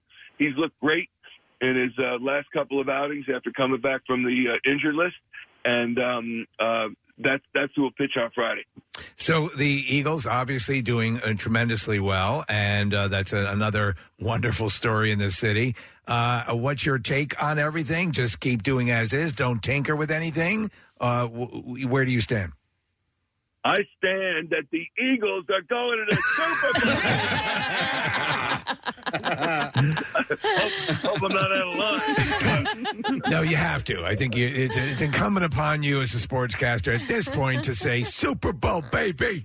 Super Bowl. I think that's objective. I think I've taken a look at everything, held it up to the light. And, I really, I think, no, they have their team is playing so great. And on both sides of the ball, Jalen Hurts and this receiving core, and Miles Sanders, who had 130-plus yards rushing, in that slop on Sunday. They offensively, they're playing great. The offensive line is just beating down people. And then defensively, they're getting the turnovers, they're getting the sacks. And it's funny. I have a friend he's an Eagles fan his whole life. He lives out in Long Island now, and he just all he does is criticize if there's one play that's made wrong. Did you see that? I said, they're winning by 20 points. What are you talking? I know, but they can't be doing this or that. I think they're going to be fine. I think that Nick Sirianni. Again, we talked about Rob Thompson. Nick Sirianni is the type of coach that has his players playing for him and playing together. And I think there's no limit to what they can do. We're going to find out. Also, their schedule I love when people say, they can only play who they play. I mean, the schedule is what it is, which is true, but there are teams that are better than other teams. There are teams that are not as good as other teams, and their schedule is lighter. Their schedule ranking is lighter than some of the other teams in the NFL, which will take it. I mean, so they're at Arizona this weekend, then they have Dallas on a Sunday night before the bye. They come back from the bye. They've got Pittsburgh. They go to Houston. I mean, they've got a schedule that should be conducive to them getting a first-round bye in the playoffs. Also, this is barring injury. Right. I mean, God forbid, something happens to key people, then everything is off. There's a reason they're playing so well. They've got A.J. Brown at one wide receiver spot, Devontae Smith, Miles Sanders. Jason Kelsey has not allowed a sack since I don't know when. No one has gone through Jason Kelsey to get to Jalen Hurts or whomever's been behind him in years. So I mean, these guys are special, and defensively as well. Fletcher Cox, for example, defensively, we wondered where he was. This guy was a beast. He was a Pro Bowler, and it's like, what the heck's with Fletcher Cox? He really has been ineffective lately, and that is not the case. Yeah, and this team also, listen, they're 4-0, and they've beaten 2 first-place teams and 2 kind of like last-place teams. But they're, I wouldn't necessarily sneeze at the Lions. The Lions put up 45 points last week without their top 2 wide receivers and their top running back. Like that team is going to put up points and has put up points all season long. And then they beat the, the last-place Commanders, who were coming off of a pretty big victory the week before that. So. I don't want anybody saying that the Eagles haven't played anybody yet because, and also they're all big boys in the NFL. And yeah, they are. But let's see where these teams finish as well. And maybe you're right. Maybe they will. All those teams will prove to be solid competition for the Eagles. The Vikings are 3-1, and the Eagles really laid a licking on them. So yeah, absolutely, I agree with you. But at the same time, let's see what happens when they got to beat Arizona at Arizona this week, which is not going to be an easy thing. I remember a couple of years ago, Jalen Hurts his first season, and it was a loss at Arizona. And I remember saying on the air, you've just seen the future at the quarterback position for the Philadelphia Eagles. And I was geeked. And I remember my colleagues on set looking at me like I had 2 heads because you could see what he was able to do: throw the ball, run the ball, his presence on the field. And it looks like it's coming to fruition. So we'll see what happens against Arizona. Dallas is going to be a test, whether it's Cooper Rush at quarterback or they say that Dak Prescott might be back, and Dallas is playing okay as well. So we'll see what happens. They're the lone unbeaten team in the NFL. The last time that happened, they went to the Super Bowl. So in 2004, and I just think we should all enjoy it. I was saying last night, when the Phillies last were in the playoffs. My daughter was 16. Now she's 26. My son was 12. Now he's 22. I was 20. Now I'm 30. It's crazy how time flies. Hold it. Did I misstate something? You look good, by the way, man. Yeah. The point is, especially in Philadelphia, it just doesn't happen every year. I wish it did. And it doesn't happen every year, and it's a beautiful thing. And I think it all brings us closer together at a time where it's sometimes difficult to find that togetherness. And I know I'm getting all sappy, but it's the truth. You're making me cry. Yeah, but I'm crying myself. No, it's right. It does make you feel good. You can't avoid it, and I don't care what level of sports fan you are. It's good to have this story to tell. Things are good. What's up on NBC Sports, buddy? What do you want to hit? What do I want to hit? Let me see. We got Flyers are opening up in a couple of weeks, and which is great, on October 13th. And the Sixers just whooped up on Ben Simmons last night in preseason action. And then tonight, I'm not on the pregame and the postgame because it's Yom Kippur, and I'll be atoning for my sins of the year. You know what I mean? No, you don't. Because you're not. Because you got a lot of sins. Yeah. Yeah. So what are the odds, because of sports and because of that, what are the odds the candle keeps burning for a number of days? Or is that Hanukkah? That's Hanukkah. That's Hanukkah. Thanks so much for staying. This is year 5784, Pat. I know. It's a big one. It's a big one. We watched the ball drop in Jerusalem a couple of years ago. No. You kidding me? On Rosh Hashanah. And so this is the Day of Atonement. So we get very serious at sundown. It goes sundown to sundown. Is this not? Is this not the biggest day in the Jewish calendar? The High Holy Day. The High Holy Day. Yeah. Thank you, Preston. These are known as the High Holy Days. And I'm a friend of the tribe. We're supposed to fast unless your wife throws a sandwich in front of you that eat it. That's the one caveat. If a sandwich is thrown at you. Exactly. I get the plate too. Boom, right in the head. Oh my goodness. So and then we're done. At sundown, and we have what's called break the fast, and we have bagels and lox and white fish salad and creamed herring. It's unbelievable. By the way, I want you all to come over. Unbelievable. All right. That feast is actually a lot of people will beat up on the ethnic fair. A friend of mine who I used to tour doing stand up comedy when we were out on the road, and he would fast and do that. We'd sample some of authentic fare, and I thought it was damn good. I thought it tastes good. Tomorrow night, my friend Brian, you guys all know him, Brian Miller, has a special party. It's called Dinner with a Jew. And we're doing that. We're doing that tomorrow night. Yeah. Nice. Looking forward to it. Dinner with a Jew. They making some latkes for me, so yeah, it's beautiful. Latkes are good. They're really good. I love it with some sour cream and applesauce. Oh, Beautiful stuff. All right. Okay. Michael. All good. Yeah. That really took a weird turn. You know? Hey, l'chaim, buddy. Yeah. L'chaim. L'chaim. Thank you. Love you all. All right, we'll talk to you. Michael Barkey from NBC Sports Philadelphia for all of your Judaism and sports needs. Absolutely. Right here. Whether it be theology or sports. Yeah, whatever it may be. I just looked it up. You don't say happy Yom Kippur because it's a Day of Atonement. So you say Gamar Chatima Tova. Okay. Which means may you be sealed in the book of life. Oh, okay. Well, thank you for that wonderful traditional greeting there. All right, listen, one of the things we are doing is taking a break right now. We're going to come back in just a moment because we got the beat file to get to, my friend. Don't forget about that. And You Who Loot is on the way at 10 o'clock. Let's not miss out on that. We'll be right back. Stay with us.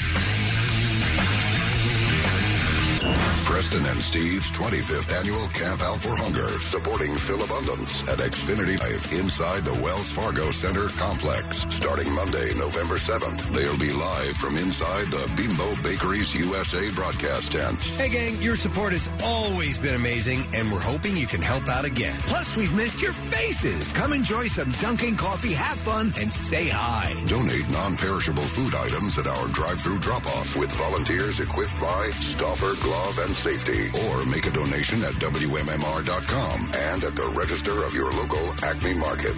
Preston and Steve's Camp Out for Hunger. Made possible by Comcast Spectacor and the Philadelphia Flyers, Whitehorse RV Center, Keen Compressed Gas, Xfinity from Comcast, Wisfist Bank, and Mayfair Fence. 93.3 WMMR, putting Philly first. We got like 6 minutes or so until You Who Loot, and I could probably squeeze in a bizarre file. I'd rather do this first and then do You Who Loot and then do the bizarre file because I can't let National Taco Day pass without talking about it. You know what I mean? Today's it National is. Taco Day. And my question would be, is this the official or is this one of 12? Oh, I think this is the official. I think Pancake is the anomaly? Is the one that has multiples. I think today's the only, and it is a Tuesday. Yeah, which does make sense. Taco Tuesday, of course. I used to despise tacos, and now I love them. Oh, I love them. I don't think there was ever a day when I hated tacos. I've always loved them. I am a crunchy taco guy. I love them. Me too. I absolutely. And I went to Del Taco when I was in California because we just don't have them out here. It's very Taco Bell-esque in the taste and everything. But yeah, it's good. I think they got a few other options though at Del Taco because I grew up with those as well. Yeah, I got French fries. In fact, the lady handed me the bag and I go, "Oh, this isn't my order." French fries with tacos? Yeah, she's like, Never oh, heard no, of it was part of your value meal. I was like, oh, okay, well, I'll take some French fries. So, yes, tacos are, and I can, listen, I like crunchy and soft, but given my druthers, I think there's just a little more flavor in the corn tortilla. You're probably right. I think, though, my favorite new taco shell is the sort of boat taco shell. Yeah. That catches all your loose items that fall out. So that is my current favorite. But if you're dealing with an actual taste increase, you're going to have to go with the hard shell, just because it has a spicier taste to it. Tacos are indeed a messy endeavor. They are. You know, the last couple of bites are going to be a bit of a struggle and stuff on your fingers and everything. That's why my taco boat thing is the soft shell is so good for that. Ultimately, though, what happens is you can take it and just reduce it down to a taco salad. Yeah. Crunch up everything and You're have at absolutely it. right. Yeah.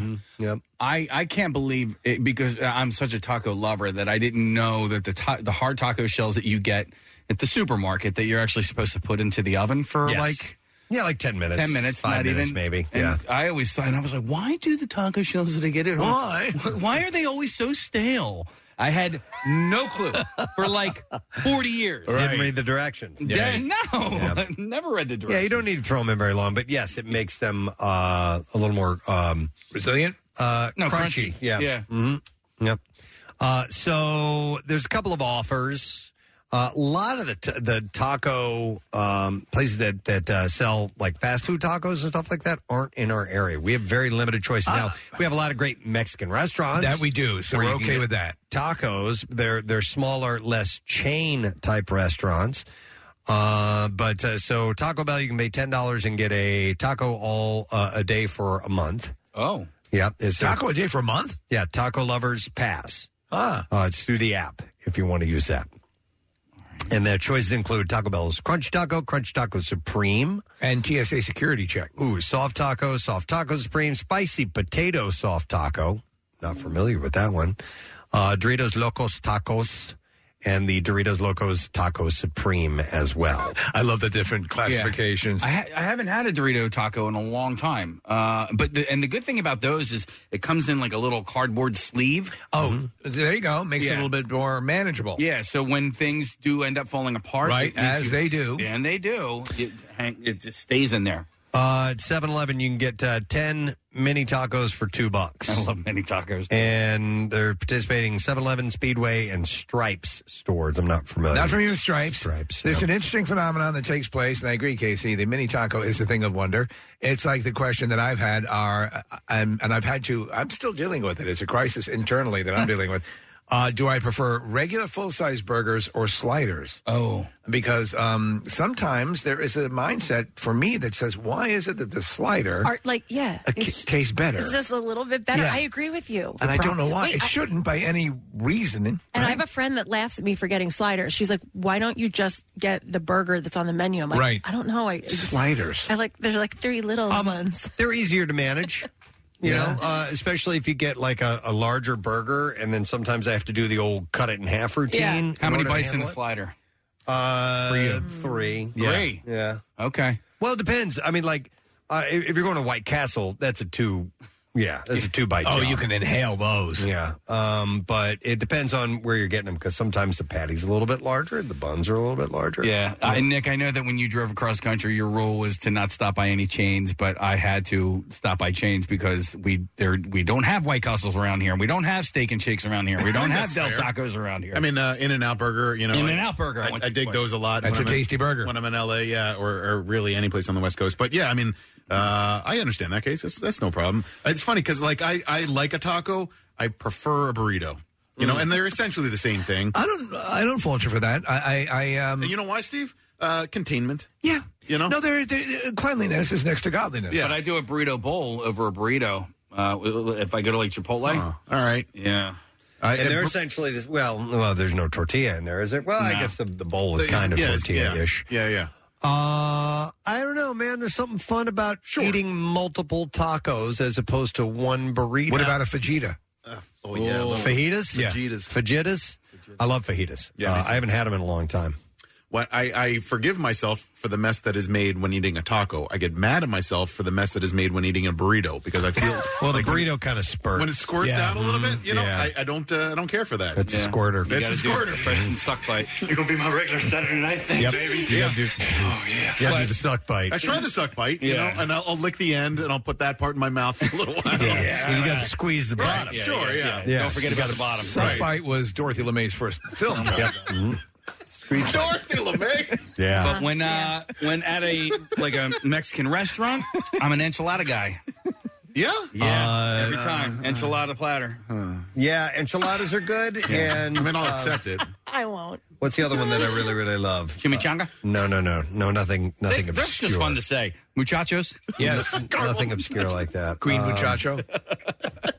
Tamales. Tamales. Oh, yes. I love tamales. You just can't find them that often. They're delicious. Yeah. Yeah. You know what was a revelation? Me, not really being a big seafood guy, I've made salmon is now my main protein. Salmon tacos, fish tacos. Fish tacos are good. Fish tacos are great. I like shrimp tacos. Mm-hmm. What? Really? Shrimp tacos. Shrimp tacos, Yeah. yes. Big fan. Had some recently that were really, really good. Where was that? I got to remember these places. I got to write this down. This is ridiculous. Is it possibly Shrimp Taco World on City Line Avenue? No. Where did I have shrimp tacos that were really good? Son of a bitch. I don't know. Was it one of those food trucks down the shore? No, it was at my friend's golf course. Okay. That's what it was, yep. My friend owns a golf course? Yeah, it's crazy, man. And a church. It's insane. I It's am his church. You own a church? Yeah, I'm excited because I'm doing a juice cleanse right now from Squeezed, and they have a taco juice that I'm going to drink because, or maybe I just won't. Yeah, I'll actually eat taco dinner juice tonight is great. because The club sandwich juice. Now you can get it in both liquid and hard form. Is this taco juice? All right, well, anyway, it's National Taco Day, and it's 10:01, so we got to do this. Here we go. Here it is, MMR's Yoo-Hoo Loot. Now, listen up. Here's your keyword. It's work. W-O-R-K, as in there's very little work you have to do to win this money. You have until 15 minutes after the hour to enter that word, work. 3 ways for you to do it, by the way. You can text it via the special contest short code text number, which is 45911. Or enter it via the MMR app or at WMMR.com. And one random entry wins $1,000 in the company-wide contest. Each winner gets a call from Beasley. Make sure you answer your phone. Contest rules are available at WMMR.com. And it is sponsored by Horizon Services. So again, the word is work. W-O-R-K. Come and get it. Good luck to you. WMMR presents Preston and Steve's Bizarre File. All right, brought to you this morning by Live Casino and Hotel Philadelphia. Presents comedian Jay Moore coming Saturday, October 8th. Tickets on sale now at livecasinophilly.com. Must be 21 or older. Gambling problem, call 1-800-GAMBLER. Well, a Nevada mother was arrested after attacking her child's school bus driver for dropping them off an hour late. And I was like, I saw this story and I'm like, okay, how would I handle it if my kid was missing for an hour? Right, yes. But there's a story behind this. Elizabeth Tanner was arrested over an incident when she, along with 2 other parents, stormed inside the school bus attempting to attack the driver, Vincent Lehnan. So Lehnan was late because he had to pull over several times to control the kids in the vehicle. They were out of control. So maybe hear the bus driver out first before you go beat them. I could understand you freaking out. Yeah. Lehnan told school district police that he was late because he had been forced to pull over 3 times because the children were out of control. They were climbing over seats, putting tape over the security camera, pulling the emergency window, and in one incident, a girl grabbed the steering wheel and said that she was going to drive. How old are these kids? I don't know. Yeah. I think they were elementary school age. So the video shows after Lehnan dropped Tanner's child off, the mother entered the bus with 3 other parents and struck Lehnan 4 times in the face. The elementary school principal, there you go, identified Tanner in the surveillance footage, Taken from inside the bus, Tanner was charged with battery on a protected person, child abuse, neglect, destruction of property of another, interfering with a student from attending school, and burglary of a motor vehicle. Wow. So, yeah. The little kids are monsters. Yeah. Yep. And the parents are freaking out. So I wonder where the kids get it from. Yeah. A man in Arizona is in the hospital with serious burns after police said a group of men filled grocery bags with gasoline and loaded them into a car, which caused fire Thursday morning. Phoenix police said a vehicle was engulfed in flames shortly after 8 a.m. when officers arrived on the scene. They said that they found a man in his 40s burn near the car and rushed him to the hospital. Why would you do that? Officers said they talked to another man at the scene who said the car was his. Police said the man told them an elaborate story about how his friend was burned and his car caught fire. After talking with witnesses at the scene, they say that they confronted the man who confessed that he made up the story with his friends. Police said they later found out the victim had asked two friends to get gasoline because one of their cars was empty. The men reportedly filled several plastic grocery bags with gas before leading them into the car. The gas would eat through the bag. They then picked up the victim and drove to the second vehicle. However, before they arrived, the bag's gasoline ignited with the three men inside the car, causing the vehicle to burst into flames. Police said the victim is in extremely critical condition. Jesus. While another man had minor burns, no one has been arrested, and the investigation is ongoing. That is ridiculous. I don't know why they felt they needed to do that. Let's see here. Passengers' cell phone automatically alerted responders after a car hit a tree early Sunday in Nebraska in a crash that killed all 6 of the car's young occupants. So the phone actually called the police. It's a new feature, right? 5 men in the Honda Accord died at the scene of the crash around 2:15 a.m. in Lincoln. A 24-year-old woman died later at the hospital where she was taken in critical condition. The 5 who died were ranged in ages from 21 to 23 years old. Police said the cause of the crash remains under investigation, and they said the crash was reported by an iPhone that detected the impact and called responders automatically when the phone's owner didn't respond. Investigators hadn't been able to find any witnesses to the crash by Sunday afternoon, Horrible. which could make it harder to determine what happened. But yeah, there were no witnesses, but still they were alerted by that feature on the phone. Pretty wild. I'd never heard of that happening. Let's see here. A group of 3 teens. Oh, this is another tragic story. Sorry about this. A group of 3 teens in Pinellas County, Florida, allegedly broke into a Maserati on Sunday, found the keys had been left inside. They then proceeded to take the car, but eventually crashed the vehicle. 1 teen died in that accident. Another one is in critical condition. In a Maserati. Yeah. Sheriff held the press conference. He identified the boys as Kendrick Lang, Mario Bonilla, and Malachi Daniels, and they were all 15 and 16 years old. The boys were wandering through the neighborhood, checking door handles to see if they could enter any parked vehicles in the area. When they found that the Maserati's door was unlocked, they found the keys inside. As they entered, they were spotted by a police helicopter that had been flying overhead. Deputies on the ground were told that there was a possible break-in in progress. They tried to stop the vehicle, but the teens allegedly sped away with Kendrick Lang behind the wheel. And the sheriff's office said it has a policy not to engage in vehicle chases through streets. But the teens took off anyway, and a helicopter followed the teens as they drove until the vehicle slammed into the side of a building and flipped into a parking lot, totaling the luxury vehicle. I've never seen a car total like this. Look at this vehicle, upside down, bent. Yeah. That's a horrible crash. Terrible. All right, we need a lighter story to end with, and we will do this one. Children at a Maine daycare looked out a window, took in an unusual sight. A moose decided to visit the campus. I had a feeling. Yes. Why don't you forget the moose? Yes. For a moment. That's the teacher, by the way, talking to the kids. I'm sorry, but Billy forgot his lunch. The Summit Learning Center in Bangor said that the moose showed up outside the window to the great amusement of the children. Children, why didn't you forget the moose? For a moment. The daycare said in a Facebook post, we had quite a big visitor. The kids were super excited. Who would have thought that we'd have a moose sighting in downtown Bangor? Look, it's fighting a grizzly bear. The post said game wardens responded to the scene to ensure our friend made it back to his home safely. So I've had a number of moose stories lately. Yes. There's actually more that I can get to tomorrow. Is it moose season? It may very well be moose season, Steve. I thought it was duck season. No, it's wabbit season. I'm sorry. I forgot about that. All right, and there you go. That's what I have in the bizarre file. You still have about 5 minutes left to enter the word work for the Yoo-Hoo Loot game. All right, so the word is work, W-O-R-K. Make sure you get to it right now, and we'll see if you win $1,000 in just a few minutes. We'll be back. Stay with us.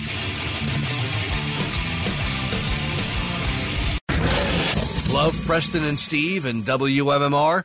Check out WMMR.com for more of everything that rocks. Celebrate the coziest season with Acme. They're bringing all the fall flavors to you, from pumpkin everything to caramel apples and all your seasonal favorites. Make the most of fireside dinners, game-winning touchdowns, and warm family gatherings. Acme's here to help you spice, season, and savor every moment. You'll find fresh inspiration, chef-curated recipes, on-demand cooking classes, and more just waiting to be enjoyed. So slow down and fall into flavor at acmemarkets.com/fall. Now, back with more of the Preston and Steve Show podcast. This rainy Tuesday morning. Going to be a rainy Wednesday tomorrow, but a little bit warmer. Today's high is only 54 degrees. It's Not cold. good. It's cold. Today's the kind of day, though, I kind of just stay inside and play my cello. So you should work on your instruments today. So tomorrow we have morning showers. That should continue most of the day, and we get some breaks. High 62. Rain goes away for Thursday, Friday, Saturday. Temperatures Thursday and Friday mid-70s, but then Saturday is looking like high 58, which is a little cooler than seasonable, but no rain in the forecast, so at least we get a little break there. We have a lesson question. This is to see how long you've been listening to the show. Were you here all morning with us? Well, we have a question that might pertain to you then. A pair of tickets, by the way, for the Flyers home openers, what we're going to give away Thursday, October 13th at the Wells Fargo Center. Question we're going to go with is, what is the soft place in my heart for Lindsay Lohan? 215-263-WMMR. Specifically, the soft place in my heart for Lindsay Lohan. What exactly is soft in my heart? 215-263-WMMR. If you heard it and you know it, you should call us now. While you're doing that, we'll do this. The trash business is a gold mine. 93.3 WMMR with Preston and Steve's Hollywood Trash. All right, we'll get a couple stories while we're waiting for your calls. Steve, what's going on this morning? Well, Chris Redd, who co-starred with Kenan Thompson on both SNL and Kenan, is now dating Thompson's ex-wife, Christina Evangeline. Thompson says he has no hard feelings and, in fact, left a gift with Evangeline that should have Chris scratching in no time. Oh, my God. A rep for Bruce Willis is denying a recent report claiming that the actor had sold his digital likeness to a deepfake company. However, many are now claiming that that rep is actually a deepfake. And finally, Sony Pictures announcing production on yet another Tarzan movie. Sony plans to completely reboot the story by turning Tarzan into a cocky naval fighter pilot who enjoys beach volleyball. That's your Hollywood Trash. All right, we're going for the phone, see if we can get an answer to this question. What's the soft place in my heart for Lindsay Lohan? 215-263-WMMR. And we're going to Shauna. Hi there, Shauna. Hello. Oh, you there? All right, Shauna. So we need to find out if you were listening earlier and whether or not you know the soft place in my heart for Lindsay Lohan. Do you know where it is? The lower ventricle? Lower ventricle. That is correct. Hang on a second. Getting a prize for Shauna.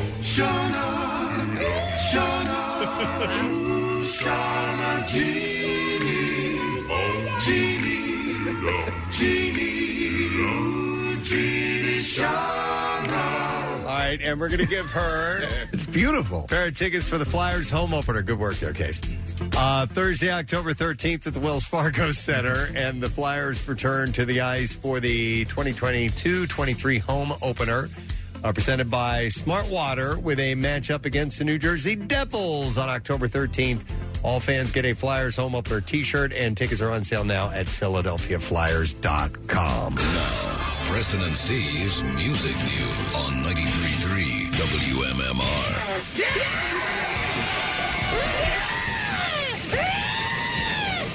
It's brought to you by OMG, excitement is for me. Go to iloveexcitement.com.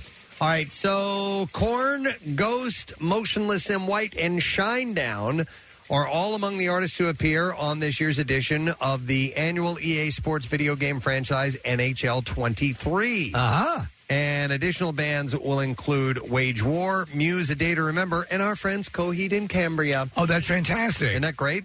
According to a tweet from EA Sports, the game drops on October 14th. You heard that it's Carol Channing that's calling the games, right? That's right. Got the music of Korn. You know what? I should get back into the NHL franchise. That was one that I really liked playing. That was the only of those, of the video game versions of the sports. The hockey was the only one I really enjoyed. That was fun. No, I was more of a Madden guy, but the only hockey game I played, I guess, was on the Genesis in college. And there was one move, Steve, that if you just did this wraparound, you scored like every single time. Really? Yeah. Once you find those, it kind of ruins it. Yeah, we used to play the NHL franchise quite a bit, so maybe I'll dive back into that. Did you play Blades of Steel?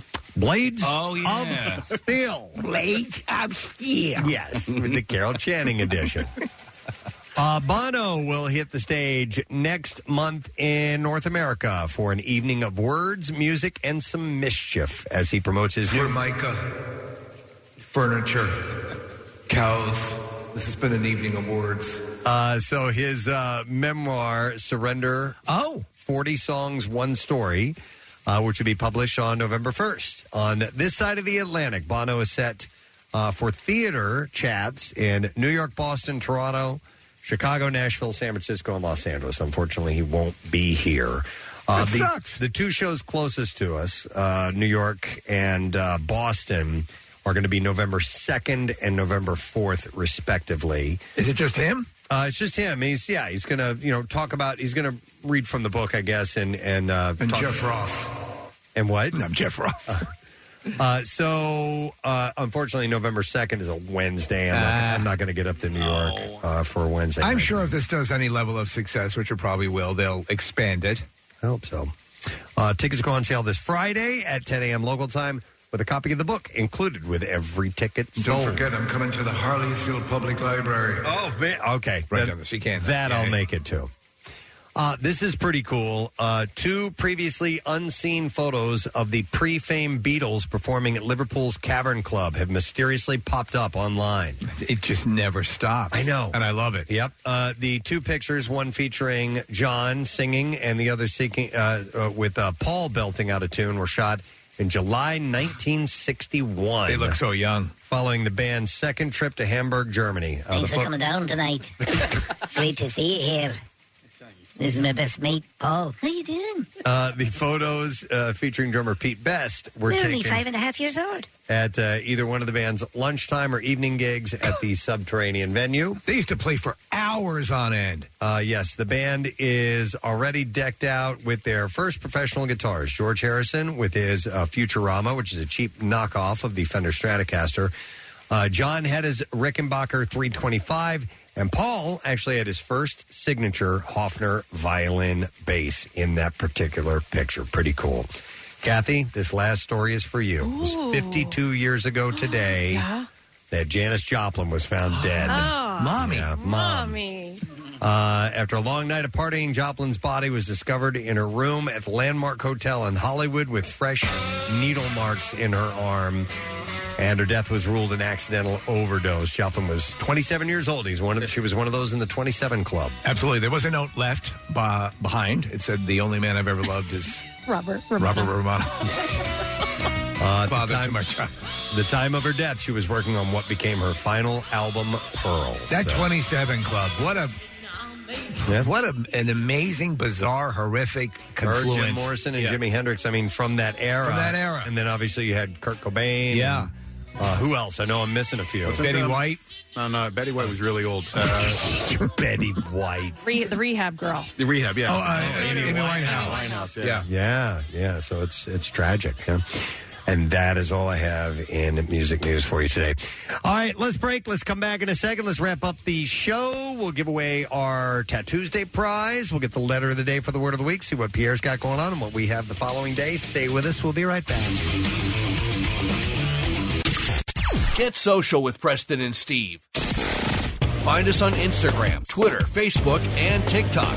And coming soon to OnlyFans. I'm kidding. HD. It ain't just for your TV anymore. Use your HD radio to hear the best sounding MMR there is. Plus, enjoy MMR HD 2, the MM Archives channel. Everything that rocks never sounded so good. Now, back with more of the Preston and Steve Show podcast. We're wrapping up our program for the day. And a great program. It has been. We started off with a disco party this morning. It was awesome. Yeah, at the very, Is that very video beginning. up? We now have disco. Yeah, the video is up. We have disco lights. You know, when Pierre comes in, we we'll have should to show him. we should show those to him in a little bit. Should we kill the lights right now? I don't know. Is he here? Or? Not here yet. Okay. It's like 20 minutes away. But I had Marissa locate some disco music that is safe to play on YouTube as well. Oh, yes, that's right. Because if we play licensed music, or if we are not licensed to play the music, YouTube will automatically block the stream. But fortunately, YouTube has all kinds of music that you can use unlicensed in music instead, or that you are licensed to use through their platform, which I've used before for videos that I put together. So we have something like that. Yeah, we do. Okay. All right, we'll have to do that in a minute or two. Oh, he's here. Oh, he's here. You want to try it out now? let's do it. Wait, what are you talking about? Don't let let him Pierre use know. Don't let All right, we're going to surprise him. Where's the music? Don't let him know. Okay. All right. All right. Pierre, are you ready? Okay, you ready? Hold on, I got to turn your mic on. Sorry, bud. Now I am. Now we're ready. All right. 3, 2, 1, go. There you go, man. S.E. Preston Steve Disco. Anytime we want, man. Where's the light coming from? Up here and in the corner. Wow. What do you think, huh? Huge skis. We I can love change the colors and everything. Wow. Oh, let's go green for the Eagles. So green. I want this for Christmas. Oh, you want Christmas? Oh, yeah. We could set these up. We can get to some for Christmas. Wow. I got Christmas. There you go. There's your Christmas lights right there, bro. Yeah. Oh, you can handle, Yes, bro. Casey. Wow. Green and red. Nice work. Rose keys. Yeah, so it just changes the whole, mindset, attitude, everything about it. So it's a wonderful thing. When did you put that in? Yesterday? This morning. This This morning? Yeah. Okay. They're These just were the suction same cups. disco lights that Casey used on the trip out west when they were. So we would when they were a couple hours away, it would still be pitch black dark when we were talking to them, and we were covering them through Zoom. So Casey would have the disco lights on his car. We could only imagine what it looked like to other drivers who came upon that car.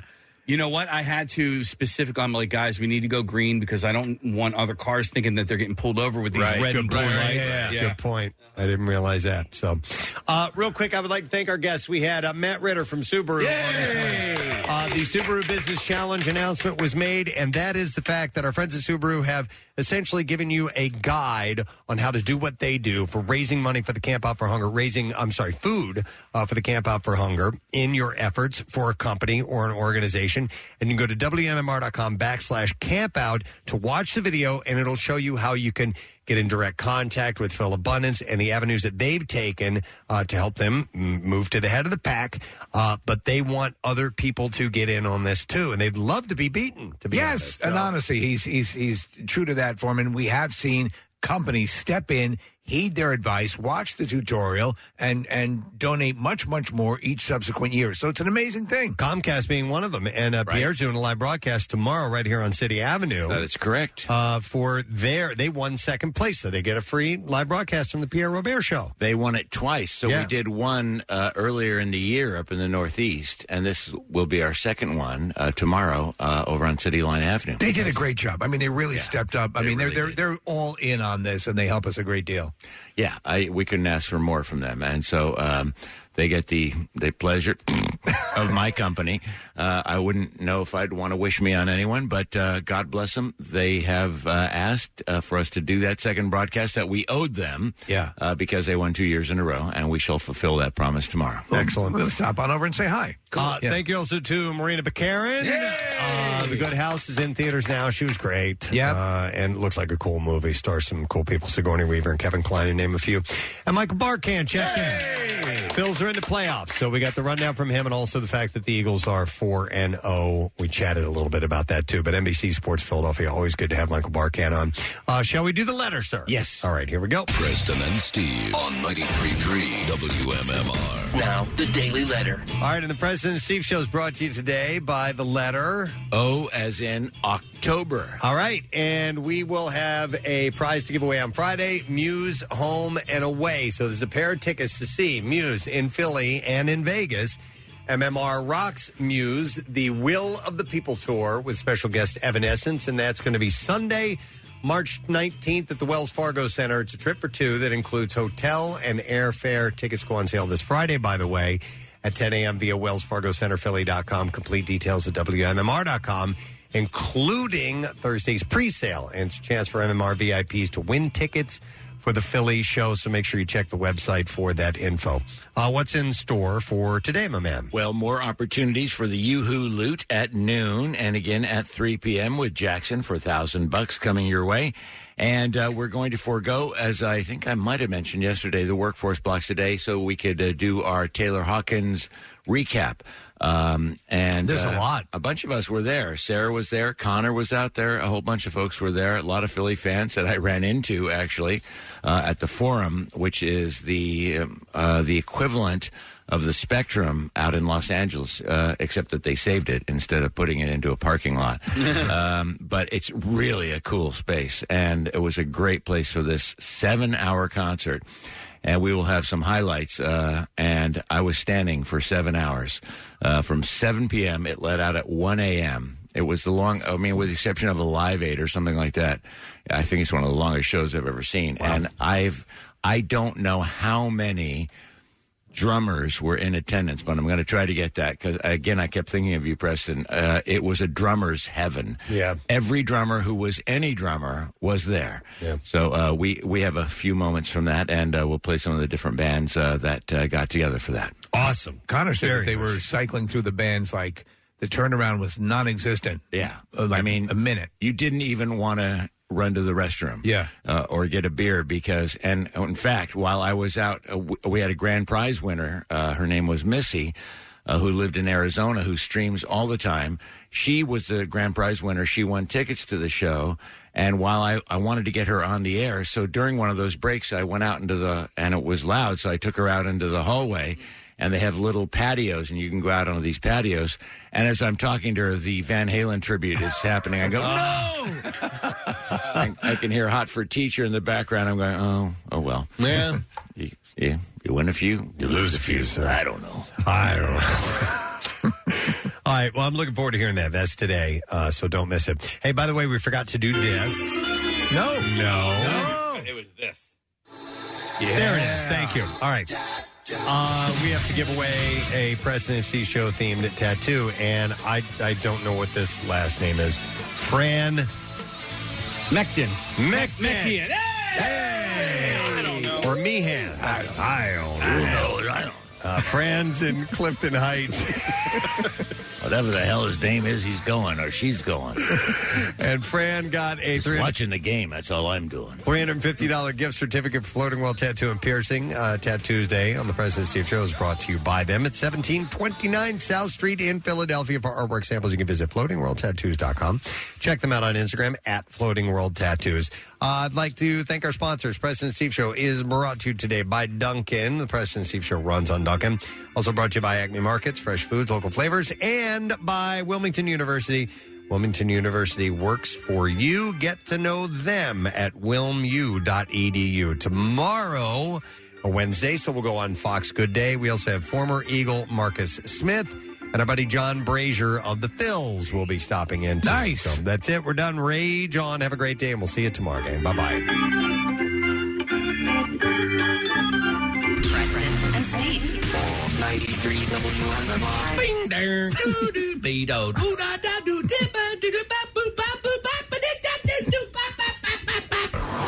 93.3 WMMR proudly supports the 4th annual Market Street Run for Blue, Sunday, October 23rd. You can run or walk this 5-mile course down Market Street, starting and ending in Old City, with proceeds benefiting the Philadelphia Police Foundation and awards for top finishers in multiple age groups. Click events at WMMR.com for all the details and to get signed up. It's the Market Street Run for Blue, Sunday, October 23rd. 93.3 WMMR, putting Philly first.